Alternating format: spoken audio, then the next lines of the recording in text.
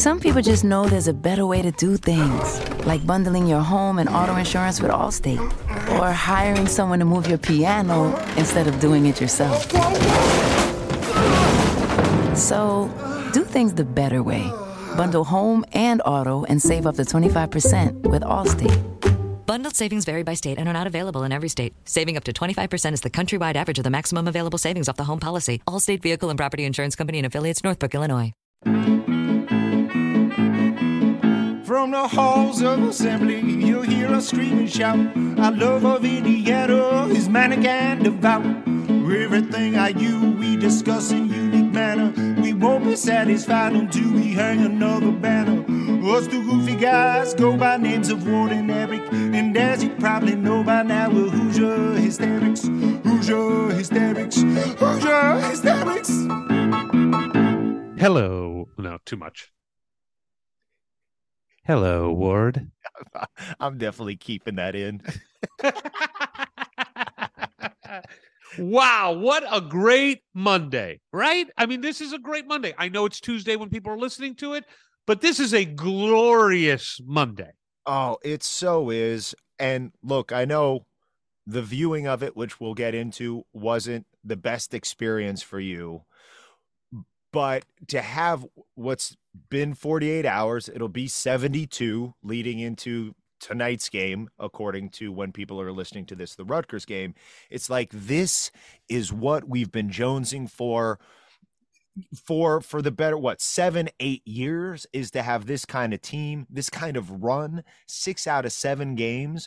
And for, to take that step back against Maryland on the road, which we knew would be tough, but then we've been thinking about this game all year. It's been circled on the calendar all year, and that was before we knew the number 1 ranked Purdue Boilermakers were going to be ranked number 1. And so there's all that buildup, and then you actually do it. We actually win. All right, you got to save it. We got to save it. We're going to do it with our special guest. You got to save it. But we can just talk about emotionally where we're at right now. And we will once we let people know that we are only able to because we are. No. I just want to say, this is why we put up with all this shit since we started this podcast, since before we started this podcast. It's been really tough most of the time to be an Indiana fan since 2016, 2017. And it's for days like 15, Saturday. 15, 16. 15, 16. No, but I'm saying 16, 17 is when it started getting rough. Okay. Yep. True. That for a day like Saturday, for the days following a day like Saturday, it makes it all worth it, because sometimes you question it. But for days like this, you're like, this is glorious. Now you can go ahead and do this. And I thought we would do all of that after we told people we are powered by CommunityCars.com. Sponsor of the pod, Hoosier Hysterics. CommunityCars.com. Hoosier Legends talk with Ward and Eric. CommunityCars.com. You look so stupid. You just look so incredibly stupid. Your face when you do it, it kills me every time. Every time. I'm so glad you said when you do it every time, because I thought it was just a blanket statement. No, God, no. You look like an asshole all the time, but you look stupid some of the time.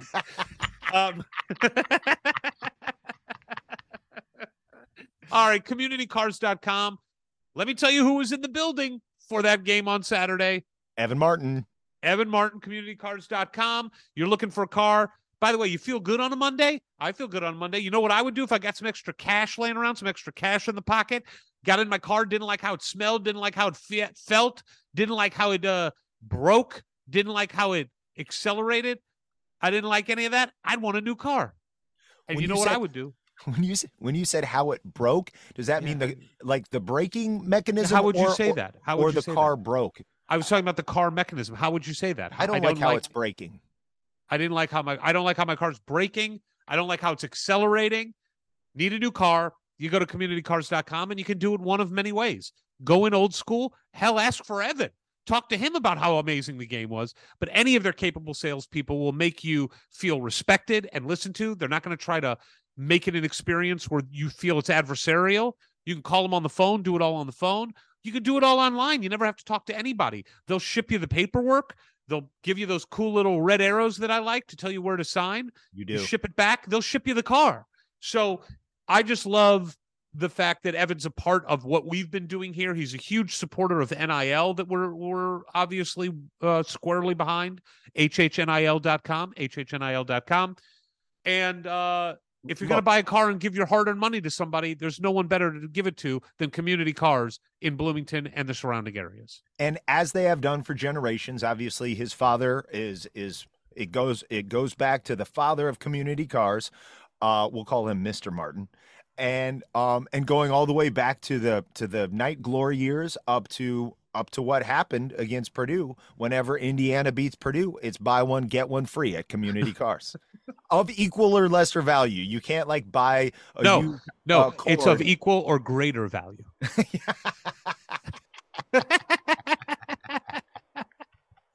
You buy the cheapest car and you can get free the most expensive car they sell. That's why you should go to communitycars.com. Who does that? All right.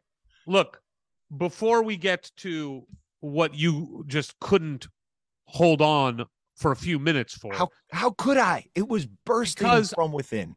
I am burning from within to talk about the game that happened on Sunday and the IU women's basketball team right now. Great. Go for it. Ward, this team, it's beyond special what they're doing. They are 22-1.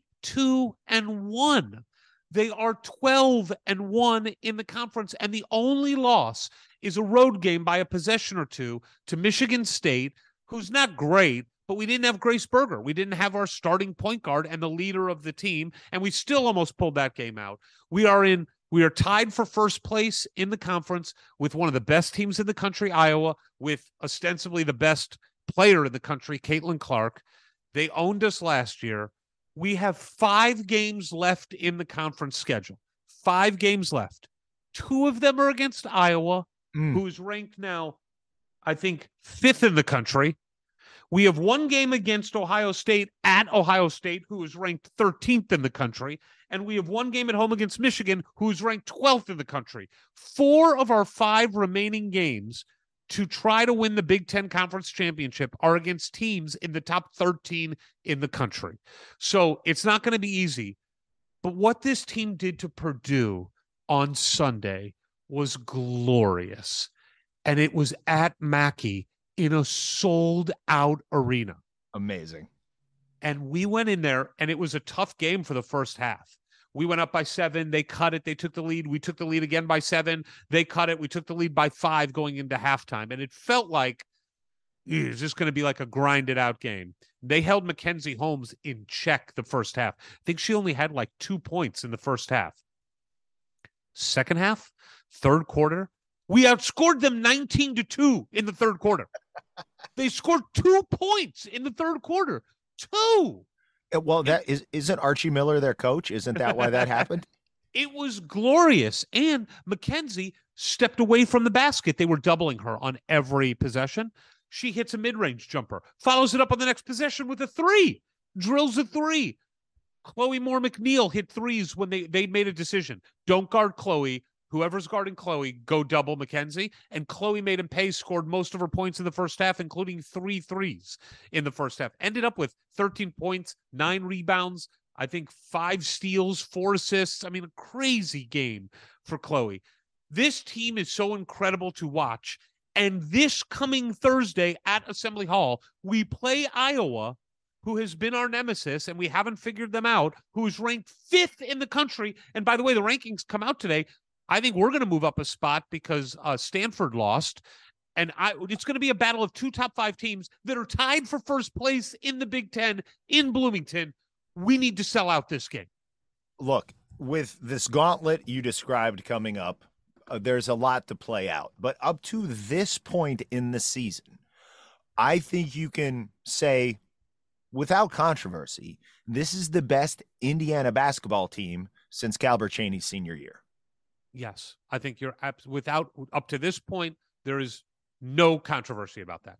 That's how special it is. 22-1. And we have beaten 5 teams that I think are ranked in the top 25 of net. I think we're 5-0 against them. We've beaten number 11 Tennessee, number 6 North Carolina, number 9 Maryland, number 21 Illinois, number 13 Michigan, number 2 Ohio State, and Purdue, who is actually playing pretty well. We smoke them by 23 on the road.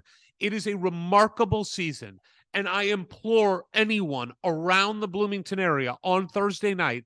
This Caitlin Clark for Iowa, I don't know if you've watched her ward. She's special. I have not.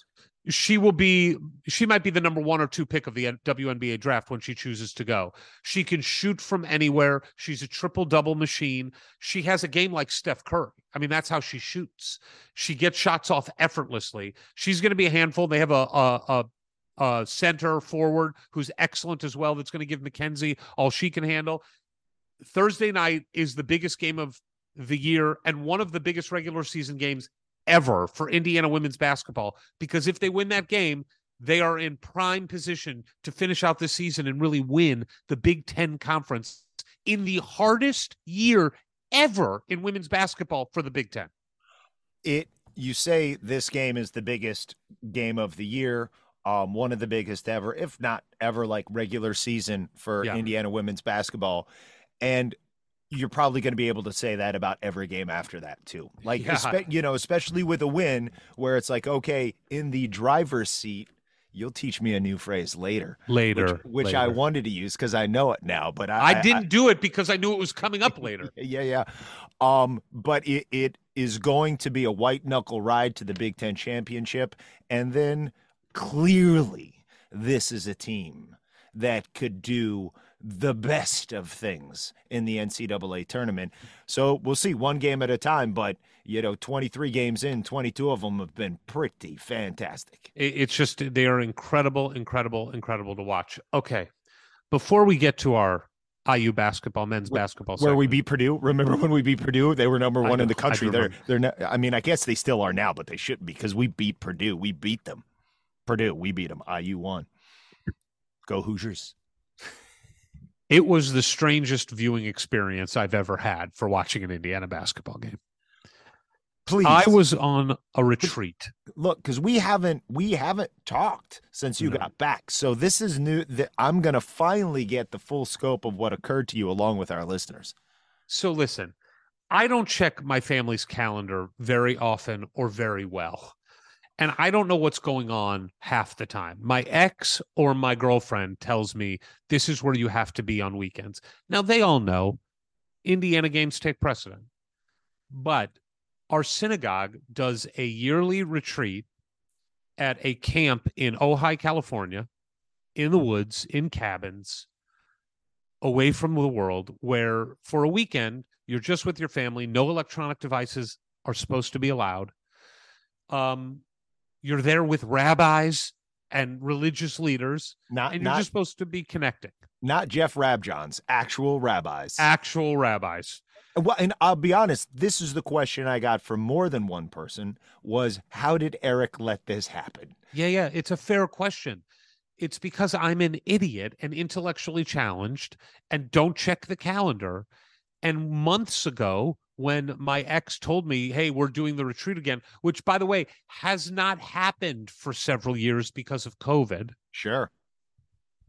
And usually it happens earlier it used to happen like on Martin Luther King weekend in January, which we usually don't play Purdue that early in the season. So there were games I missed, like a Minnesota or a Nebraska, games that didn't matter that much.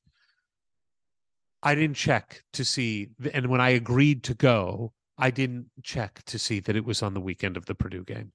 The fact that you didn't accidentally fall off your back steps again or something before the retreat, that you did not, that you actually went after you realized what was happening. Oh, there's more? Okay. Well, Ward, I woke up on Friday and I a little scratchy throat. I just wanted to send out, let's call it I was going to say a test balloon, but let's just say a China spy balloon.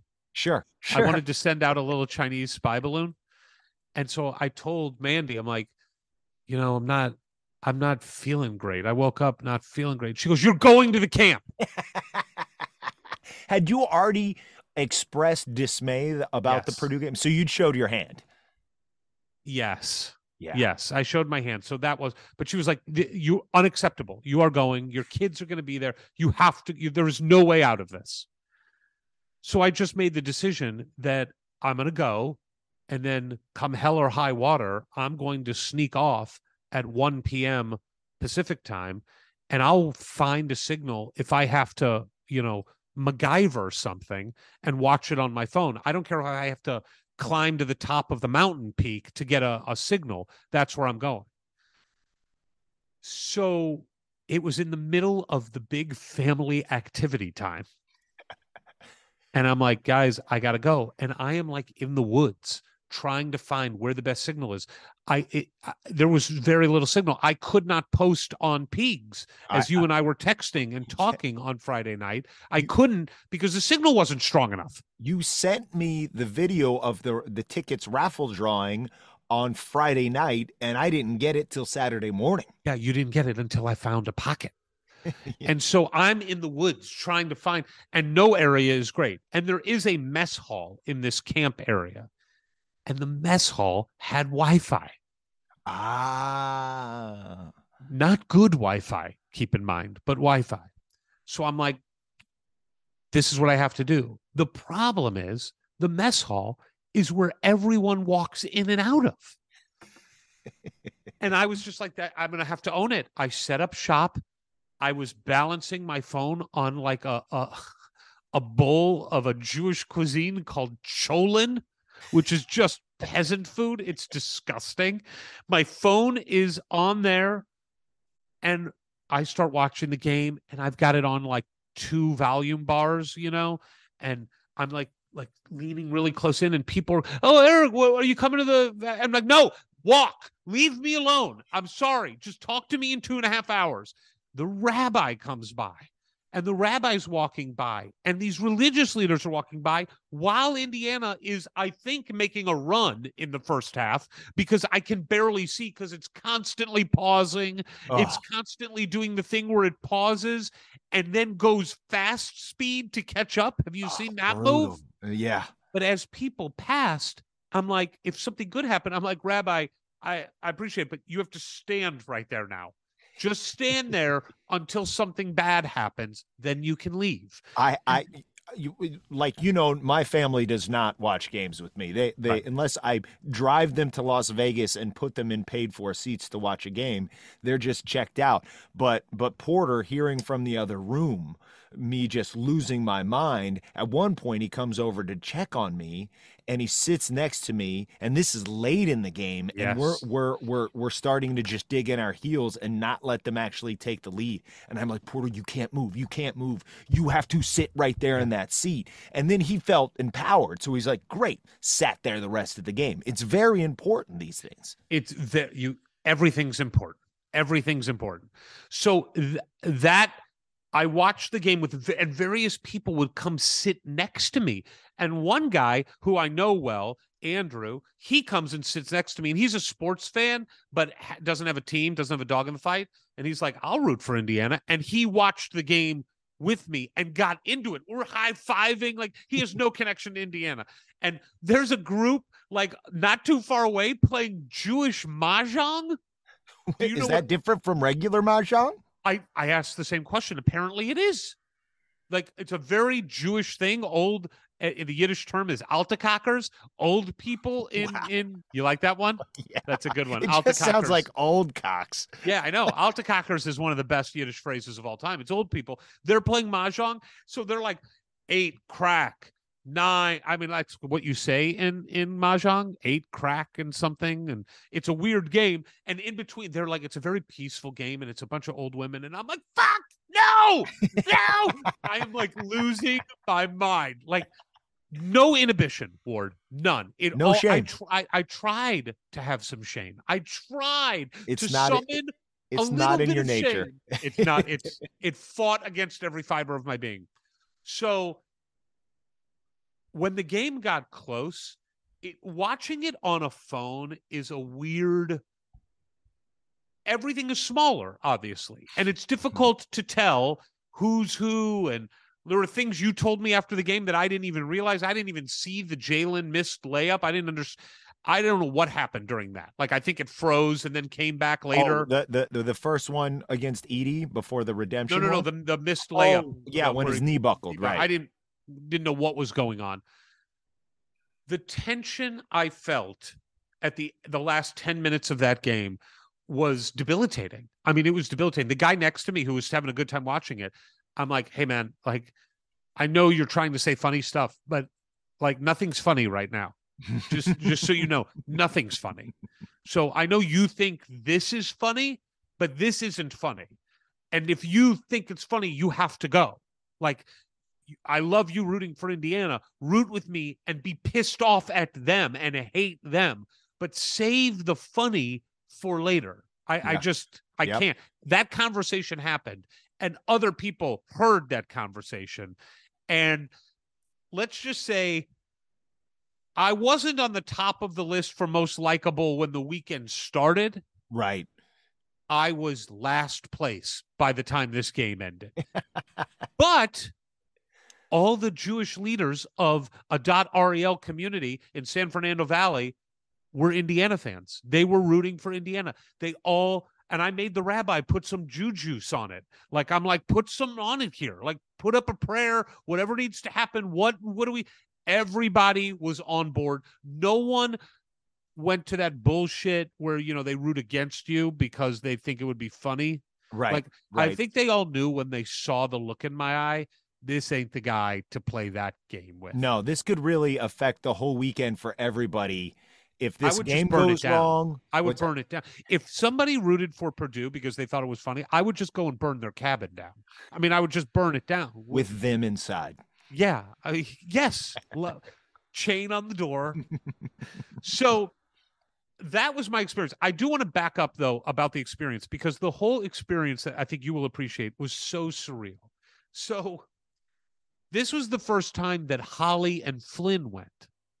I brought them around. Yeah. They are not Jewish, but I thought it would be a fun family experience. So Mandy's there, and obviously my kids are there. And as we know, Mandy and Holly have a podcast together. They're very close. Everybody at the synagogue knows our situation because Mandy is very involved in the synagogue. She works there, and she's very well liked, the opposite of me.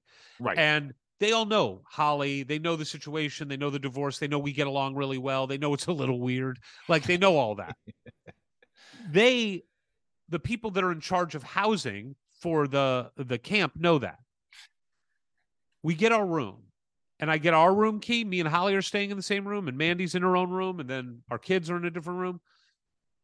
They put Mandy and me and Holly in adjoining rooms. Well, and this where the wall is like 6 inches thick and totally, translucent, basically. I mean, it almost amplifies sound. We are in twin beds. There are not queen beds or even fulls. It's twins. So Holly and I are separated. It's Ozzy and Harriet style. It's Ozzy and Harriet style. And the way the room was set up, my head against the wall was basically touching Mandy's head against her wall. I was closer to Mandy sleeping than I was to Holly. That was the arrangement. You managed to you had enough of a signal to call me from the room because I had to defend our honor on Peegs. I didn't realize there was a couple of haters on there saying stupid, ignorant stuff, and truly ignorant, just unaware of how the raffle worked and has worked in the past. So I am very surprised to get a phone call from you late Friday night. And of course, the highlight for me was as you were telling me how close Mandy was.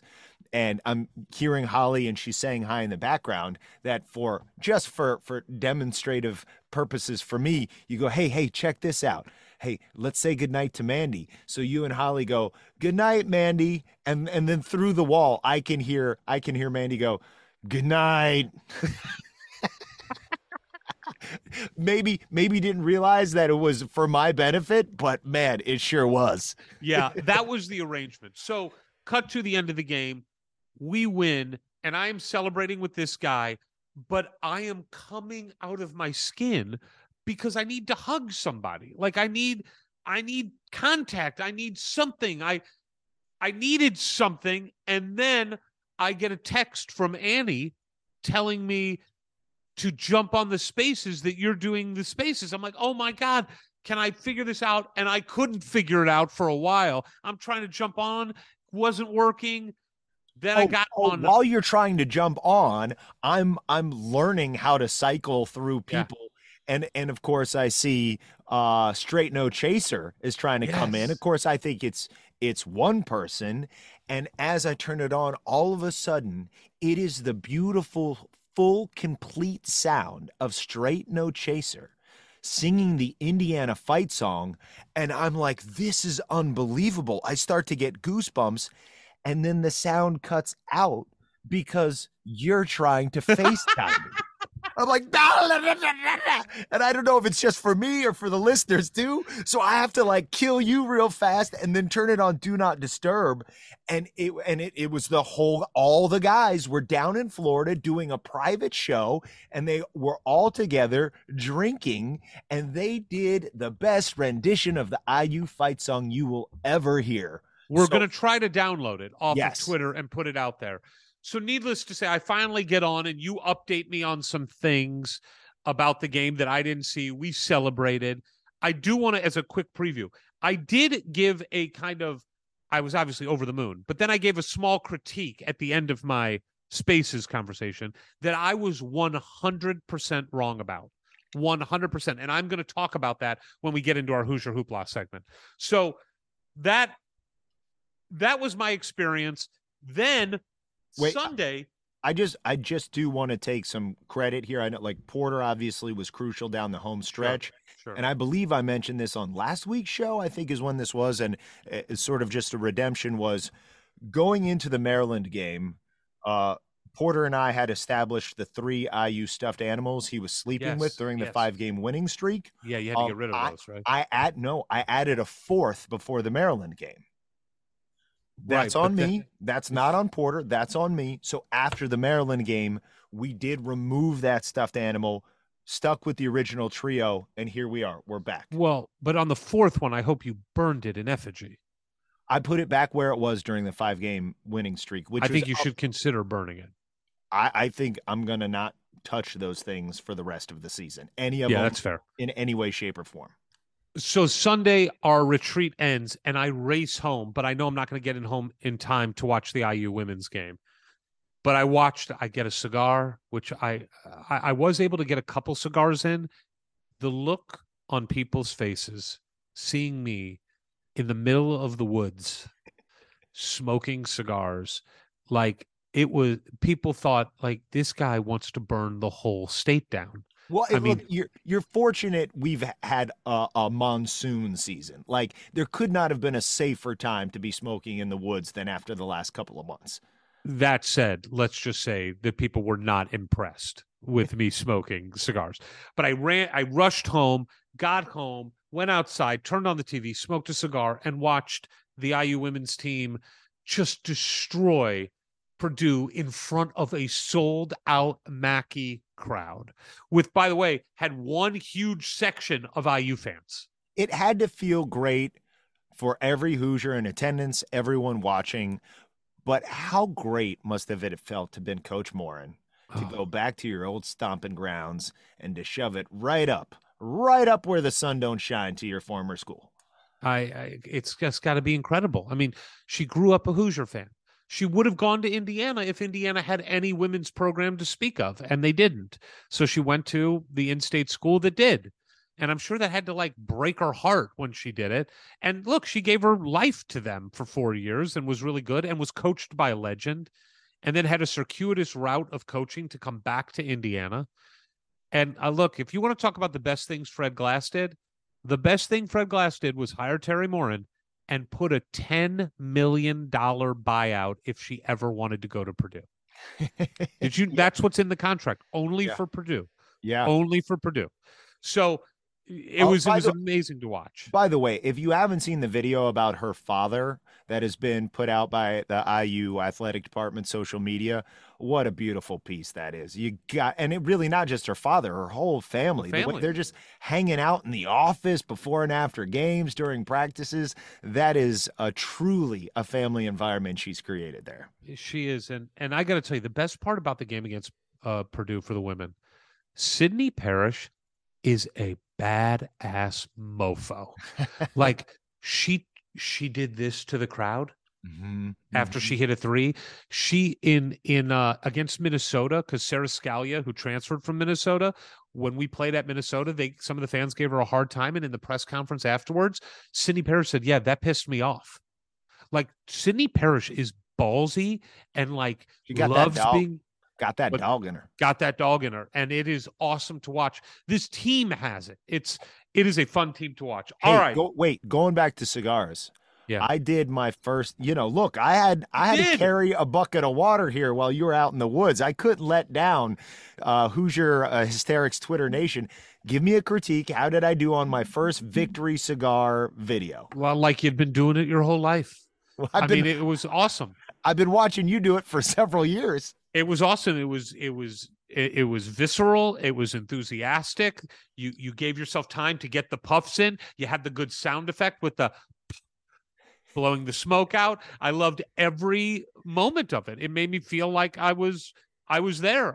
It made me feel like a proud father, to be honest with you. Like I birthed this thing, and here is Ward taking it and making it live on. It made me realize that now you can go through with your plan to murder me and continue Hoosier Hysterics without me in all facets. Oh man, that sounds like way too much work. But no one would really fight it. I mean, no one would be doing an investigation. I thought the key was that sort of happy dance you do at the beginning, the kind of bopping around happy dance. Yeah. Like if I can do that up top, then the rest will just kind of almost go on a muscle memory from having watched you do it so many times. Yeah. Lack of shame, which is a theme. Lack of shame that. And just no overthinking. Go for it. If I have to do it as myself, there will be shame or self-consciousness. But as an actor, I just took on the character of you and was able to find that lack of shame. This is like in the 80s when like a sitcom actor would like fall out and they would just replace them with someone else, but not tell anybody, like the character hasn't changed. Right. You're just slipping right into the role. All right. Well, now it's time to get to the main attraction, which is, of course, reviewing what happened on Saturday. And we do that. But the only way we can do that, and this is that only way we do that, is because it is time for us to be brought to you by IU Ventures presents a segment without pretense. Hoosier Hoopla just for you. Like not flawless, but definitely our best one yet. We're getting there. It's time for Hoosier Hoopla presented by IU Ventures. IU Ventures, the only part of Indiana University that supports entrepreneurs by actually writing checks, by actually funding businesses, by only funding businesses formed by, run by, created by IU staff, alumni, students, or faculty.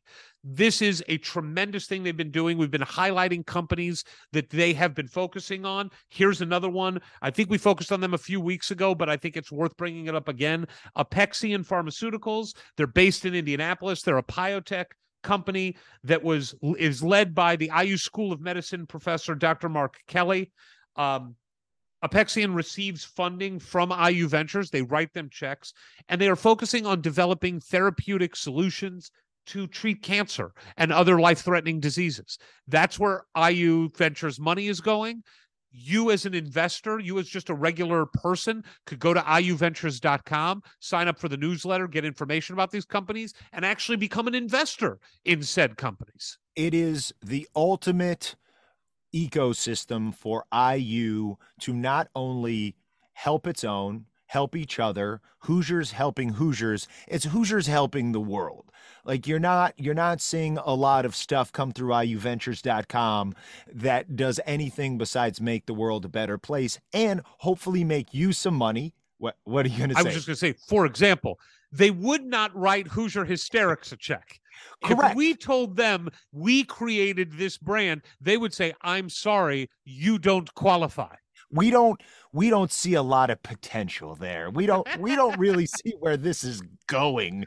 And it's one of those things where anybody involved with it, look, I'm teaching this class for IU Media School out here. Again, I'm doing it with Tommy O'Haver, and I'm seeing IU grad after IU grad who very busy, very successful in different parts of the entertainment industry come through, make time in their schedule to help IU undergrads understand how this crazy world out here works and how to make a go of it. And it's because of that love of wanting to support fellow Hoosiers. It's really a beautiful thing to see. Now, this can be done really on a global scale. We have a couple people listening to this podcast from Japan. They can go on iuventures.com, see what's going on, see what opportunities there are for investment. And maybe they're sitting there in Tokyo and they got a great idea, something in robotics as they were walking down the street. They're like, you know what? That could be a really cool thing. They could go to iuventures.com and they could get backing for it. They could get other Hoosiers to get on board. Maybe they all get to make a lot of money in the process. But at the end of the day, it's a really feel-good situation they've got going at iuventures.com. Sign up for the email list so you know what's going on and keep updated on it. Yeah, we implore you. It's free, iuventures.com. Sign up for the email list. Find out about the companies that they're funding, the companies that you can be an investor in, an angel investor. Amazing organization. We have late-breaking news. What do we got? You were just talking about how it's all family affair with Terry Morin. Totally. Terry's sister, who is featured in that video as well, Lee Morin Hutchinson, sent me a text just now. IU women are ranked number 2 in the country. The AP poll just came out, and Indiana is behind only undefeated South Carolina at number 2 in the country. It is the highest ranking for Indiana women in any poll in history. Unbelievable. They are the number 2 team in the country. That's crazy. And they are playing. I don't have the full poll in front of me. Do you have it? I'm refreshing it, but it's still the old one. Women, because what I want to see. Okay, here we go. Ellis, I got it now. Okay. Where Iowa is? Iowa's fifth. We play the 5th ranked Iowa Hawkeyes on Thursday night, and we are ranked number 2. We jumped from 4 to 2. It's insane. Pack the hall. Pack the hall. And speaking of packing the hall, it was packed on Saturday night. You know what? Saturday afternoon. Let's do that again. And speaking of packing the hall, I know you're going to leave in all my bullshit mistakes. For sure. Yeah. Speaking of packing the hall, it was packed to the gills. What are you trying to say? Are you ruining my mojo? I'm sorry. I was just trying to slip in for like 5 seconds, because what you probably didn't see on your phone in the middle of the woods was they put the sideline reporter, I forget her name, but they put her way up at the top of the nosebleeds, because it is probably the most extreme vantage point in college basketball. And they go up there to do the segment with her, and they're shooting directly across. So all you're seeing behind her are the rest of the seats behind her. And she's talking about how high up it is and how packed it is in the whole arena. And you can see it all from up there. But not once do they don't position her there, nor do they even pan the camera to actually show that extreme vantage point. I'm like, what? Why are you even? And they shot her from below and they went way up. But I'd imagine at some point in the history of broadcast, somebody's actually been up there and looked down so you could see how ridiculous it is from up there. But they did a whole segment built around it, and we're like, oh, you could just see the people sitting behind her in the rows on the same tier.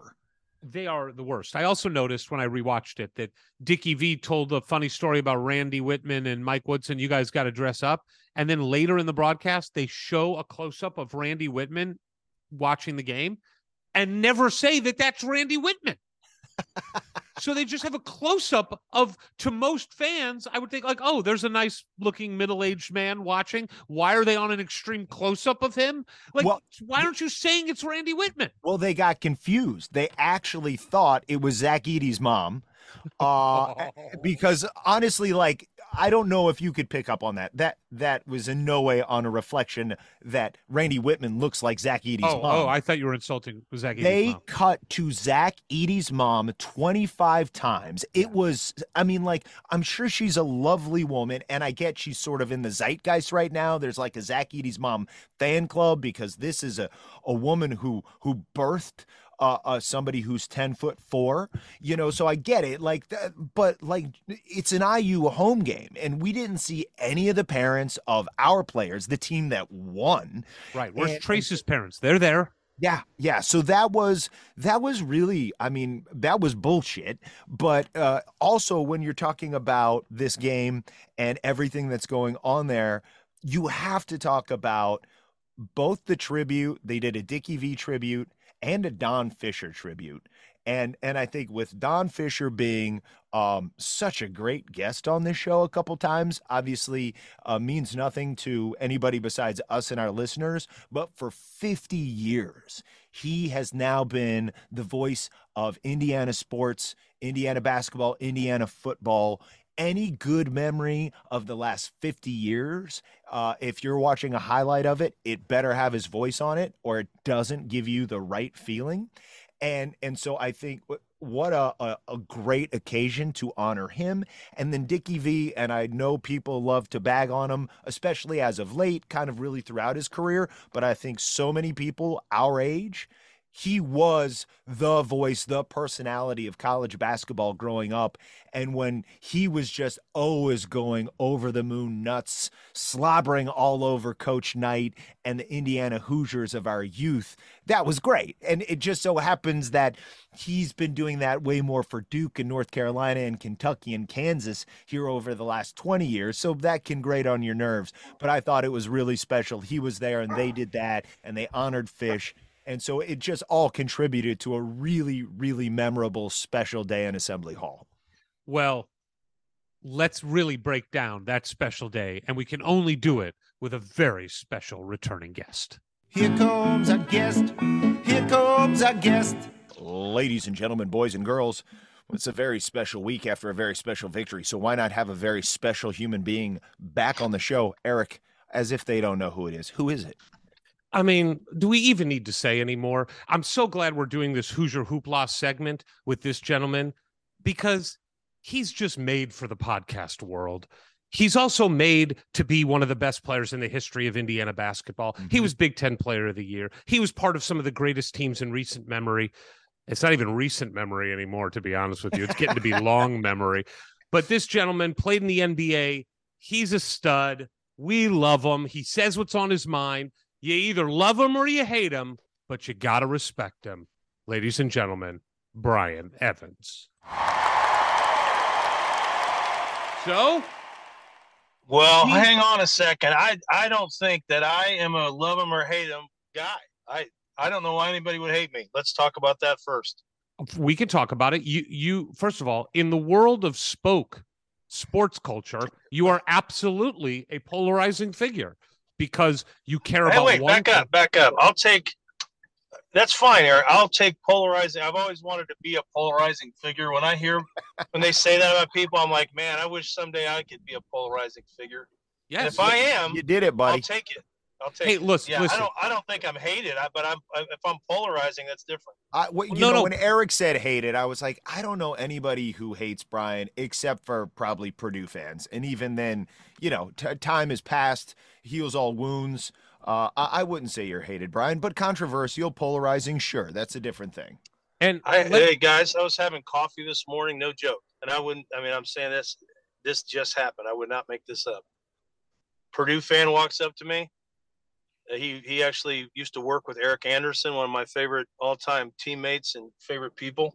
And I'd met this gentleman before. He works at Guerin High School here in town, and he introduced himself. And I said, "Oh yeah, I remember you." And he goes, "I got to tell you, and I've told you before, I'm a season ticket holder." He goes, "You are my all-time favorite Indiana player because I don't have any. He goes, "You're the only one." He goes, "You're the guy I always wanted to play at Purdue." Wow. So I got that comment, and that felt good in a very odd way. Yeah. You know what that guy was? A spoke. You think he spoke? Yeah, I would have picked Calbert Cheney over you, Brian. I hope you understand. If I was only picking one as a Purdue fan, it wouldn't have been you. Well, he would have definitely looked better in that uniform than me. Like middle of winter, you put me in that white and gold, and I mean, I would look terrible in it. Most people. Let me tell you the difference between that guy and me, the one that came up to you today. I belong to a cigar lounge out here, and I noticed one day that in the corner was Jimmy Jackson. Okay. And I was like, oh, I have to say something. I mean, I have to. I watched this guy play so many games against us. He had huge games. They beat us. We beat them. He was clearly a huge rival. And I went up to him and I said, hey, Jimmy, my name's Eric. I just wanted to come up to you and tell you, I hate you. And he goes, you're a Hoosier, aren't you? And I said, that's right, baby. So that's what I would do to players that in the recesses of my mind, I know are great players, but I still hate them. I hate them with everything I have. Just to set up for where we're at this morning, for the listeners, so they know that Eric was texting my wife, Annie, to make sure I was okay because he was trying to get a hold of me to do this episode here with Brian. And I wake up and I'm groggy and I go to get my coffee, Brian, just like you. And I take just a moment to reflect how our lives have changed in this podcast day and age where I'm stressing out, trying to get caffeinated and awake because I know that Eric and Brian Evans are waiting for me to wake up. So let's have Brian start us on. Brian, we beat Purdue. They were ranked number 1 in the country coming into Bloomington. What the hell are you wearing? God, you're wearing a Michigan hat. Wait a minute. It's his daughter. It's his daughter got a scholarship to volleyball. It's Michigan volleyball. I know. But we don't need to see their swag on our show. Hey, man. We'll blur it out. Obviously, I'm a very polarizing figure, and that's why I told you I did not want to be on video, and you guys want it, and now you got it. Now you don't like it. See, you guys are hard to please. All right, Brian, hit us with overall thoughts. Let's start broad picture here. What did that game mean? What were your initial thoughts? Just, psyched for the fan base, psyched for all of our fans, whether they're spokes or non-spokes. I'm just happy. We needed that, right? So first time they've ever come in ranked number 1. I think a confidence booster for a team that still needs that stuff. This is not a veteran team necessarily. We have a few veteran players. We do have a lot of young guys that a win like that, I think could be a big deal, to help us finish the conference season strong. You have to know that, right? They came together, they played really hard. Some of the things that we've been questioning or worrying about with this team, they did fantastic. Our fans are unbelievable. It's impossible to calculate how many points Assembly Hall was worth, but man, it had to be more than 5. I mean, it was just it was so much fun to watch, and I was happy to watch it from home, and I had it turned up loud, and man, our fan base showed up for this game. I think it's a huge win for the program. It is different, right? I mean, we played North Carolina earlier this year, who was really highly ranked coming into the season. We know they were struggling, but there was a lot of hype around that game, students lining up. But we talked to Randy Whitman last week, and we asked Randy about how can you teach these young players, especially ones that don't come from Indiana, how important this Purdue game is. And Randy's like, you can't. They have to live it. They have to live it. You lived many games against Purdue when they were very good, but they weren't number 1 in the country. Can you imagine what it would have been like in your day playing if Purdue came to town, Gene Katie, and they were ranked number 1? Well, when they were coming to town, they weren't ranked number 1, but they were bringing the big dog with them. Yeah, they were up there. No, it's a big deal. I mean, it just is a big deal. And, people make something out of the fan, or student body, going onto the court. I think that's a bunch of BS. That's you guys talk about all the time. That's 2023. That's what student body does. They partied all day at Knicks, and so they get to. It doesn't matter that it's Purdue. If you beat the number one team at home, students, they're going to get on the court. And it's not a big deal. Unfortunately, it's in the news around here. I know, but I want to focus on this. I was going to wait later, but let's get right into this. This is what I love about Brian Evans. See, people think they can peg him. Oh, he's an old school guy. He doesn't like hip hop music at the Assembly Hall. He's just so old school. But the truth is, you're not. You have very strong opinions, but what I love about him is I do think they're backed by real thought. And this court storming, which the old guard seems to have a real problem with, you have no problem with. You're like, the hell with it, which is what I think too. Like, what? Why does anyone care that students are really excited? What's the problem? No, I don't get it. I mean, everyone makes a big deal of it. Purdue fans are wanting to make a big deal of it because it makes them feel just a smidge more relevant, like they're our big brother, which they're not. So it gives them something to talk about. I think they're the driving force behind it. If we have a lot of fans complaining about it, we could educate them and just say, hey, this is part of the college experience, right? And if they win the title, they're going to go to the fountain. That's just what you're going to do. Right. And it's not a big deal. So a fountain preservation committee is going to complain about that? Who cares? I do want to say, for anybody who doesn't end up watching this video, Brian, you just look as happy as I've seen you. There's a glow about you, this beating Purdue afterglow. Can you talk about that, not just as a fan, but when you're talking about this team and even going into this big game, which will be tonight for people listening to this against Rutgers? What can this, let's say, momentum, how could it actually tangibly help against Rutgers? I'm sure the crowd will be very loud tonight too. Well, you owe them one, right? They outplayed you. They outcompeted you. I think you got to keep it right there. These are one game at a time. I do believe there's some momentum that could be gained and traction from just a huge stage, right? And young guys performing. I thought Galloway and Malik and Hood Shafino, everyone, we had a lot of contributors, I think, from that group that needed that kind of big stage experience. And so they got some of that. So I would expect there to be some carryover for those guys. There's not going to be anything for Trace. He's been there and done that. But some of those guys that needed to have a good game at that time, and you owe Rutgers. They whooped you pretty good at their place. And so the only thing we could judge is if we bring that same effort and enthusiasm, you got to get a win. Rutgers is the only team, if I'm not mistaken, in front of us, right? Yep. In between us and Purdue. Yeah, we win that game and we are in second place in the Big Ten. You got all the motivation you need right there. That's all they need. And I'm sure they're getting ready. I mean, I'm sure the guys got to have fun. There was a few days off, and now you're back at it. I think it's the perfect break in the schedule, right? So like Sunday, Monday, you get a couple of days off, you're back at it, and you got to go play a game, and it's a huge game. I want to talk about Trace. You mentioned Trace. I'm going to push back a little bit on the fact, like when you say Trace been there, done that. The truth is, when you talked about this not really being a big-time veteran team, we have a lot of years, but we don't have winning years on this team. Right. No one has won. No one on this team knows what a winning conference record is. And the other thing that Trace doesn't have, with the exception of maybe the 2 games in the Big Ten tournament, but that's a neutral site and a little different. Every time we have a big game, we shit the bed the next game. Last year, we played Purdue, and we won the game, and we shit the bed against Michigan the very next game. He only played like 10 minutes against Purdue last year in the win. Right, and a horrible game the next game against Michigan. They ran us off the court. North Carolina this year, good game. Hype. We go shit the bed against Rutgers, right? This does feel different to me.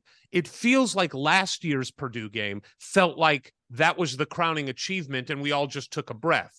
But I want to talk about Trace because in his post-game press conference, which we have derided post-game press conferences for many reasons, I don't think they played the silly word game yesterday unless I missed it. What I heard Trace say is now we got to focus. Ever since Rutgers punked us last game, we've refocused. He used that word. Yep. And I loved that because that's Trace owning. We didn't just get beat. we got humiliated. And he went on to talk about how previous teams of his were soft. Weren't tough enough. The soft word. And so I just want to, we'll back into his performance in the game, Brian, but does that, him talking like that and his attitude that you saw during the game, does that speak to a level of maturity that you think you're seeing from Trace? I do. I mean, I think he's growing. And what I was saying, I didn't mean like he's been there and done that necessarily. Because they haven't won as a team, and they have, in his career, they haven't won a lot of big games necessarily. I mean, like statistically, he's not afraid to go on the road, and he could put up big numbers on the road. Sure. Probably the only guy that's really been able to do that on this team. Right. But I do. I think he's grown. I didn't listen to the press conference, but I like hearing that, him using the word punked. When you're the captain of the team, you got to guard against, a 3-day party because you beat number 1 Purdue. And I think that's a sign that he's thinking about the next game, and not headed out to Kilroy's necessarily for 3 straight days. So I think he's growing. I think, he's I don't know how many classes he's taken anymore. I think the guy's sole focus is trying to win here, which is a good thing for us. I don't think the partying piece matters to him anymore. I think he's at that point where it's like, this is my career. It's winding down. I care about the games. I care about the team's performance, and that's maturity. I think he grew into that. Let's talk about one particular incident in the first half yesterday when Mason Gillis fouled somebody a little bit too hard, one of Trace's teammates, and Trace came over and got up in his face, put his chest on him, got a little skirmish going there. Why do you think that's important for your senior leader, all-world player to do something like that? I don't. No? You didn't think that helped set the tone to not get bullied by Purdue? No, there's nothing there. I mean, there's I don't. Again, we could disagree. I don't think there's anything there that's significant. I've been watching some NBA lately, and that would have been a technical. I was like, oh no, they're going to call a technical. I was more pissed at him than anything else, because in the NBA, 100%, that's a technical. They sling him around like they're no big deal, but that would have been. And I was afraid they were going to call it. I thought the referees were outstanding in that game. I really do. Did you guys? Yeah, here's why I think they were outstanding. I didn't care about them. Yeah, I didn't notice. Them, right? Yeah, exactly. Like, the guy came over, that pause, he came over and he said, normal foul, play on, which I thought was cool. Because they were mixing it up. They were, you're supposed to, a referee can't stop that battle from being an intense rivalry. That was nothing. I agree. And, guy went down, and it was a good foul, by the way. I didn't think it was shady. Didn't do anything wrong. He made a good play on the ball. I could argue he got a lot of ball when they replayed it. It was like, shoot, he had his hand on the orange. So I thought the refs, like you said, they weren't a part of the game because they stayed out of it, but they let guys play. Yeah, I will push back a little. I actually do think it's significant, and it reminded me of a teammate of yours in the Sweet 16 going up and blocking Dwayne Morton's shot against Louisville, and then Morton talking trash and Calbert just going right back at him and everybody getting involved. And that was a rough and tumble game against a rough and tumble team. And to me, it does set a tone a little bit for a team that even Trace has admitted, or I should not say a team, a program that has been soft and has gotten punked. And I felt like he was like, we ain't getting punked today. And I don't care if you got all ball or anything. You're not going to do that to one of my teammates. And I'm going to show you. I just think it got everybody even more hyped than they already were. I was worried about the technical for sure. I thought the T was happening, but now let's go into the game and talk about Trace's game overall. I'll let you say what you said to me earlier, but talk about what you saw from Trace in the game. Well, he was totally dialed in, which how could you not be, right? I mean, you're playing for all the marbles. That's the greatest scenario. I woke up Saturday morning. I had to drive by a couple of my daughters up to Yorktown, which is about an hour drive. And I swear I woke up with butterflies. Yes. That does not happen to me very often. I wanted to play. I have nothing to contribute, but when you wake up on a day like that, I was psyched for those guys. I mean, that's such a awesome game to play in in front of those fans. I want to play. I mean, it was so, the table was set for such a epic night, and we got it. I mean, that was the greatest thing. He was ready to play. There's no doubt.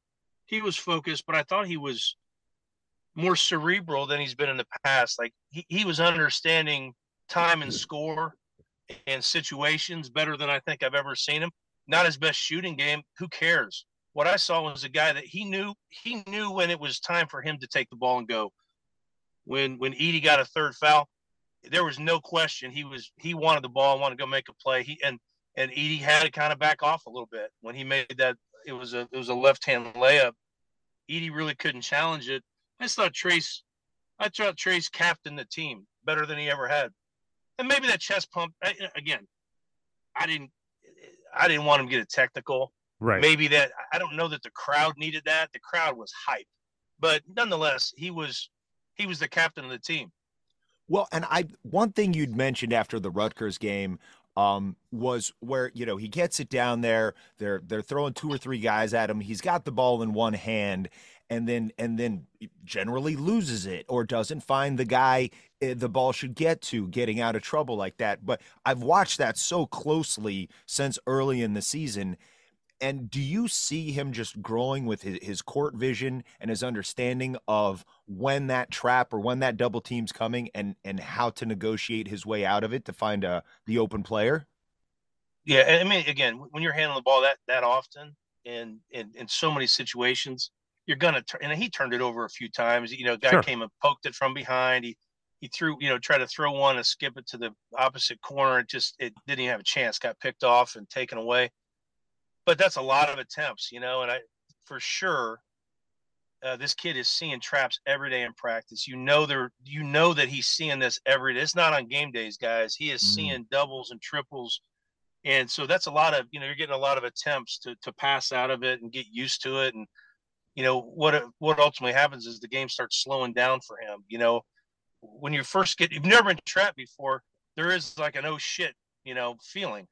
I remember being up in Iowa one time and Dr. Tom threw a box and one. And when you haven't seen it and we weren't practicing that, it'd goof you up, And so I remember that feeling of like, oh shit, now what do we do? Are we still running our motion, or I hadn't even thought about this? And if you saw it every day in practice, you'd get really good at it. Trace is definitely in a place now where the game has slowed down. He's not panicking because he's getting doubled. It's interesting when you look at his stats. I was looking at his we've won 6 out of 7, with the shitty game against Maryland on the road. I do want to mention the last time we had Brian on, he made predictions about each game going forward. He is 100% correct right now. You've called every game. You called the Maryland loss, and you called it exactly how it went. You said they play really tough at home. They'll grind it out. They'll make it ugly. And that's what it was. But you said we'd beat Purdue. You've been 100% so far. So, some magic coming out of that Evans mind of yours. Who else said, I don't want to goof us up because I was bragging about that to somebody the other day. But I can't remember who I had us losing to. I know I have us beating Rutgers. You have us losing. You have us losing the last 2 road games. You have us losing. Hold on, I'll tell you. I think you have us losing at Purdue. And hold on, I'll get you in a second here. Michigan State? Yes, at Purdue and at Michigan State. Those are the only 2 losses that you have for us the rest of the way. But I think we could win that game. I might even change my prediction on Michigan State. I'll let you know. All right, good to know. But in looking at Trace's last 5 games, where the truth is he has captained the team, he is the player. His shooting percentage is not great. He's been shooting 50% from the field over his last 5 games. I think he's 45 of 79, 35 of 79, maybe less than 50%. But clearly he's not at his season average, which is about 57%. His shooting percentage, he's leaving a lot of points on the floor. But like you said, it doesn't really matter right now because he's just captaining the team. He's bringing the energy, the defensive focus. He's blocking shots. He's been rebounding the ball. And the other thing I loved about the Purdue game, curious your thoughts, clearly the Bond villain freak show, Edie, went off and scored a whole bunch of points. But I felt like Trace could have made that a whole lot worse. by fouling him a bunch. And he didn't. There was one time where Edey got an and one against Trace where he got kind of caught. But other than that, he played him straight up, didn't pick up fouls, which would have limited his availability in the game, and didn't turn a 2-point, jump hook or layup into 3 points. And when you win a game by, when it comes down to a possession or two, that's a huge deal. I thought we clearly made the decision, let Trace play him one-on-one and try to lock up everybody else. And I just thought Trace played defensively really smart, even though Edey was really effective. I thought Trace was really smart, not exacerbating it. Well, you don't double that guy, really. I thought we did a good job of what we used to call digging down, is how Coach used to refer to that as, we're going to play him head up, but the nearest, whether that's whoever fed the ball to the post, that guy is kind of just scratching and kind of pawing at Edey, just letting him know that there's people around him. There may be two different defenders in addition to Trace that are just kind of letting them know they're there, putting their hand in there. And that works because he doesn't feel like he's got a lot of room to operate. But man, I was so impressed with him again. Edey just, he just goes and makes his move. He's not wasting any time. He went straight to the rack and went and got the shot that he practices before when they showed that clip of him before the game. That's the shot that he got all night long, and he gets it when he wants it. But I'll give Trace credit too. He played a cerebral game that I haven't seen him play that well, and bigger than everything else. Like I said, I think he captained and led the team. I think before we get into some of the other individual performances, take a step back. Got to give some real credit to Coach Woodson and his staff. I'm not sure who had the scout for this game. Eric, you might know. But what did you see from not only a preparation, but also maybe an adjustment point of view? What happened in that game that you just – Coach Woody's 2-1 against Coach Painter. How's he pulling this off? How's he got Painter's number so far? I don't know. We have an incredible home court advantage, and I'm not trying to take anything away from the coaching staff. I really didn't see anything necessarily other than just a really great effort. And, I was on JMV's show before, and I because we didn't preview together, the two of us or the three of us, but I did say, we're going to have to make 3-point baskets. We're going to have to get the 50-50 balls. We're going to have to own those. That's what ignites that crowd. We've got good fans that understand the game. And if we're on our heels and Purdue's on their toes, everyone in that place can feel it. So I had said to him, if we're, and some people say we punch them in the mouth. Nobody punches anyone in the mouth. I don't know what that means. But if we're competing and we're diving after balls, which we did, and we were scrapping after everything, which we did, that feeds our fan base. And it's in addition to that, we had to make some threes. Trace is going to get to the rim. How he gets to the rim and shoots point blank shots 19 times is really amazing to me, that people can't keep him away from the basket. And, he may go 8 or 9 and 19, but he's tipping his own ball in, and he's, his second jump is unmatched, unrivaled. It's probably Dennis Rodman's probably the only guy that I've ever seen that has a quicker, second or third jump than Trace. It's remarkable. Wow. But he gets to where he wants to be, and he does it consistently. And so I didn't really see any counter movement. I didn't see us counter anything that Purdue did. I think it was a pretty straightforward game plan. Like, we're gonna match the intensity and effort. We're gonna try to raise ours up to a high level. Vital was saying it. We just played sticky, good defense, like we really wanted to win the game. Incredible. Yeah, I think that, to me, that not game plan, but like you said, effort. And look, there have been games where we have not brought that level of focus and energy. Right. So, and we have blamed in part Woody for that. Like, how do you not get these guys ready? So you have to give him credit for getting the guys ready. How can you not get ready for a Purdue game? I get it when they're number one. I totally get that. But I thought the key, does it validate what he's trying to do, and that you can take down the number one team in the country if you play your ass off? Is that valid? Well, I mean, we lost to him when Coach Knight came back in the building. I would have lost the farm. Okay. I would have lost the farm on that. I don't know how. So who do you blame? Do you blame the players? Do you blame the coaching staff? You know what? Yes. I don't know. Yes. That's not Yes for me and to yes. decide. Yes and yes. All I know is the place was rocking. It may have been more on fire on Saturday, to be honest, than even when Coach was there. I think the anticipation of him being in the building was hard for people. They were so excited about halftime. It may have been a bigger deal than the game. That backfired on us, no doubt. But well, we were there. The fans were not to blame for that loss. That was on the coaching staff and to a lesser degree the players. But no, that the fans, when Purdue's in town, the fans are always bringing the electricity. But I mean, I remember leaving that game and we were all, on one hand, so just on cloud nine because Coach was back. But there was a gentleman who was clearly from deep southern Indiana who looked at me and Eric and said a lot of words that, in case kids are listening, I'm not going to repeat. But it was clear that was the game that Archie lost the program for good. When people realized that he could not get us ready for that game in that building with that coach coming back for the first time, I don't think he ever recovered from that. Yeah, and you talked about Whitman.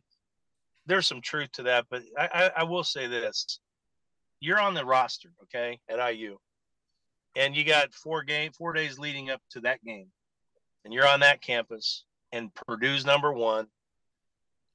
Even if you're from Texas or Florida or wherever you came from, you've already played in a couple intense games at Assembly Hall. You've been on the road with the team enough times where, it's intense, right? You've been in the Big Ten.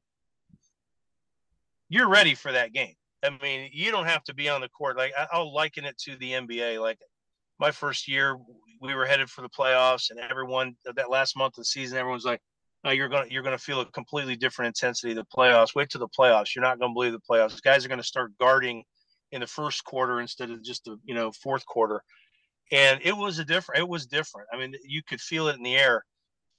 Anybody that hadn't played in that game before that was warming up for that game, they knew. I mean, yeah. It's a completely different deal.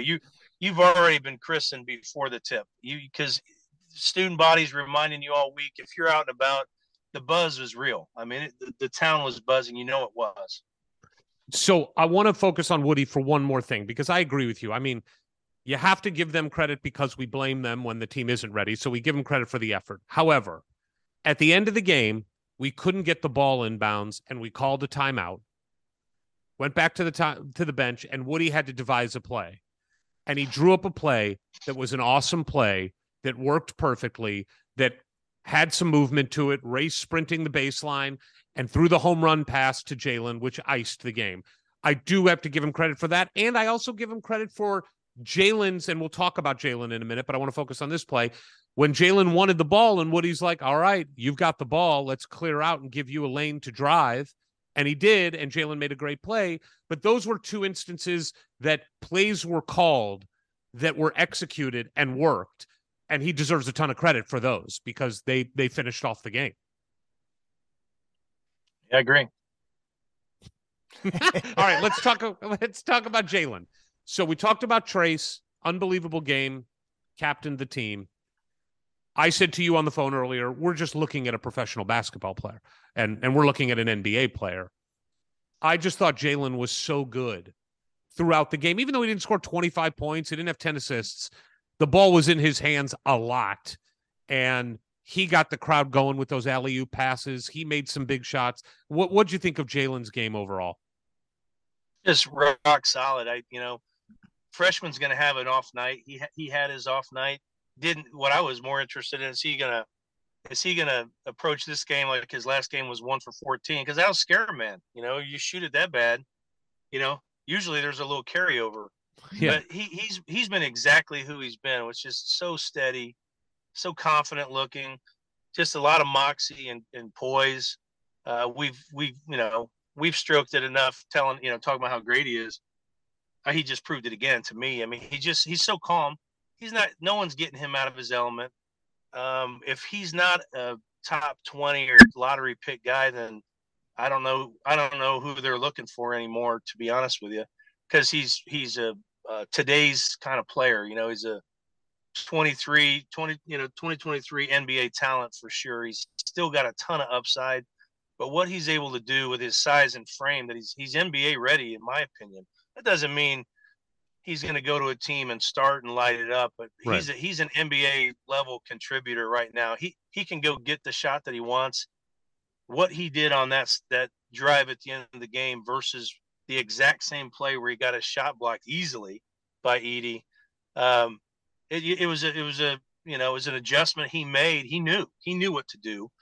You can't necessarily teach that to a kid. He knew he had to get into his body, and he made the play of the game. Yeah, that's exactly what I thought watching it. I just thought, what a smart basketball player. We talk about basketball IQ a lot, and it's kind of this amorphous thing. Like, what is it? That play was a manifestation of high basketball IQ. He got blocked earlier on the same play. What do I do in the same instance to overcome that? I throw my body into the guy so he can't get it. I hold the ball wide. I just thought that is everything we talk about with being a smart basketball player. And you got to have some balls to say you want the ball. You've got to, everybody's All-American on, that's been on this tear lately. And to say that you want the ball, that takes some balls. And there's no hubris with him, right? There's no arrogance. There is just absolute confidence, even coming off of a 1-for-14 game. It did remind me, as you guys were talking about it, how when his knee buckled and he airballed the fast break. And in that moment, I thought our season was potentially over. And if Future Ward could have come back and said, don't worry, in about 25 minutes, he's going to put one in on Edey and give us that cushion. It was such a roller coaster when we got to that second half.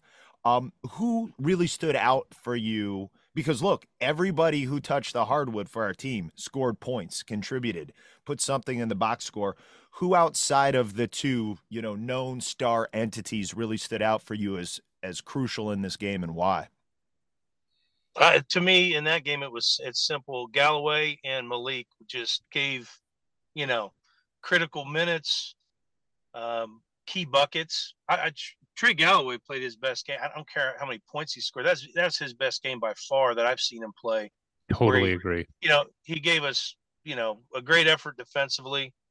But he had a couple of huge buckets where he kind of froze Edey on a layup. A little more than a layup, though. That's not a layup. That's a shot that he has. That's like a little floater thing that I don't think is an easy shot to make. It's Brian, in between. He's just outside the lane, but he's putting it off the glass. That's a tough shot. And specifically on the one you're talking about, he stopped and then saw Edey and kind of faked a little bit, just a little movement to get him off, and then went up with the floater.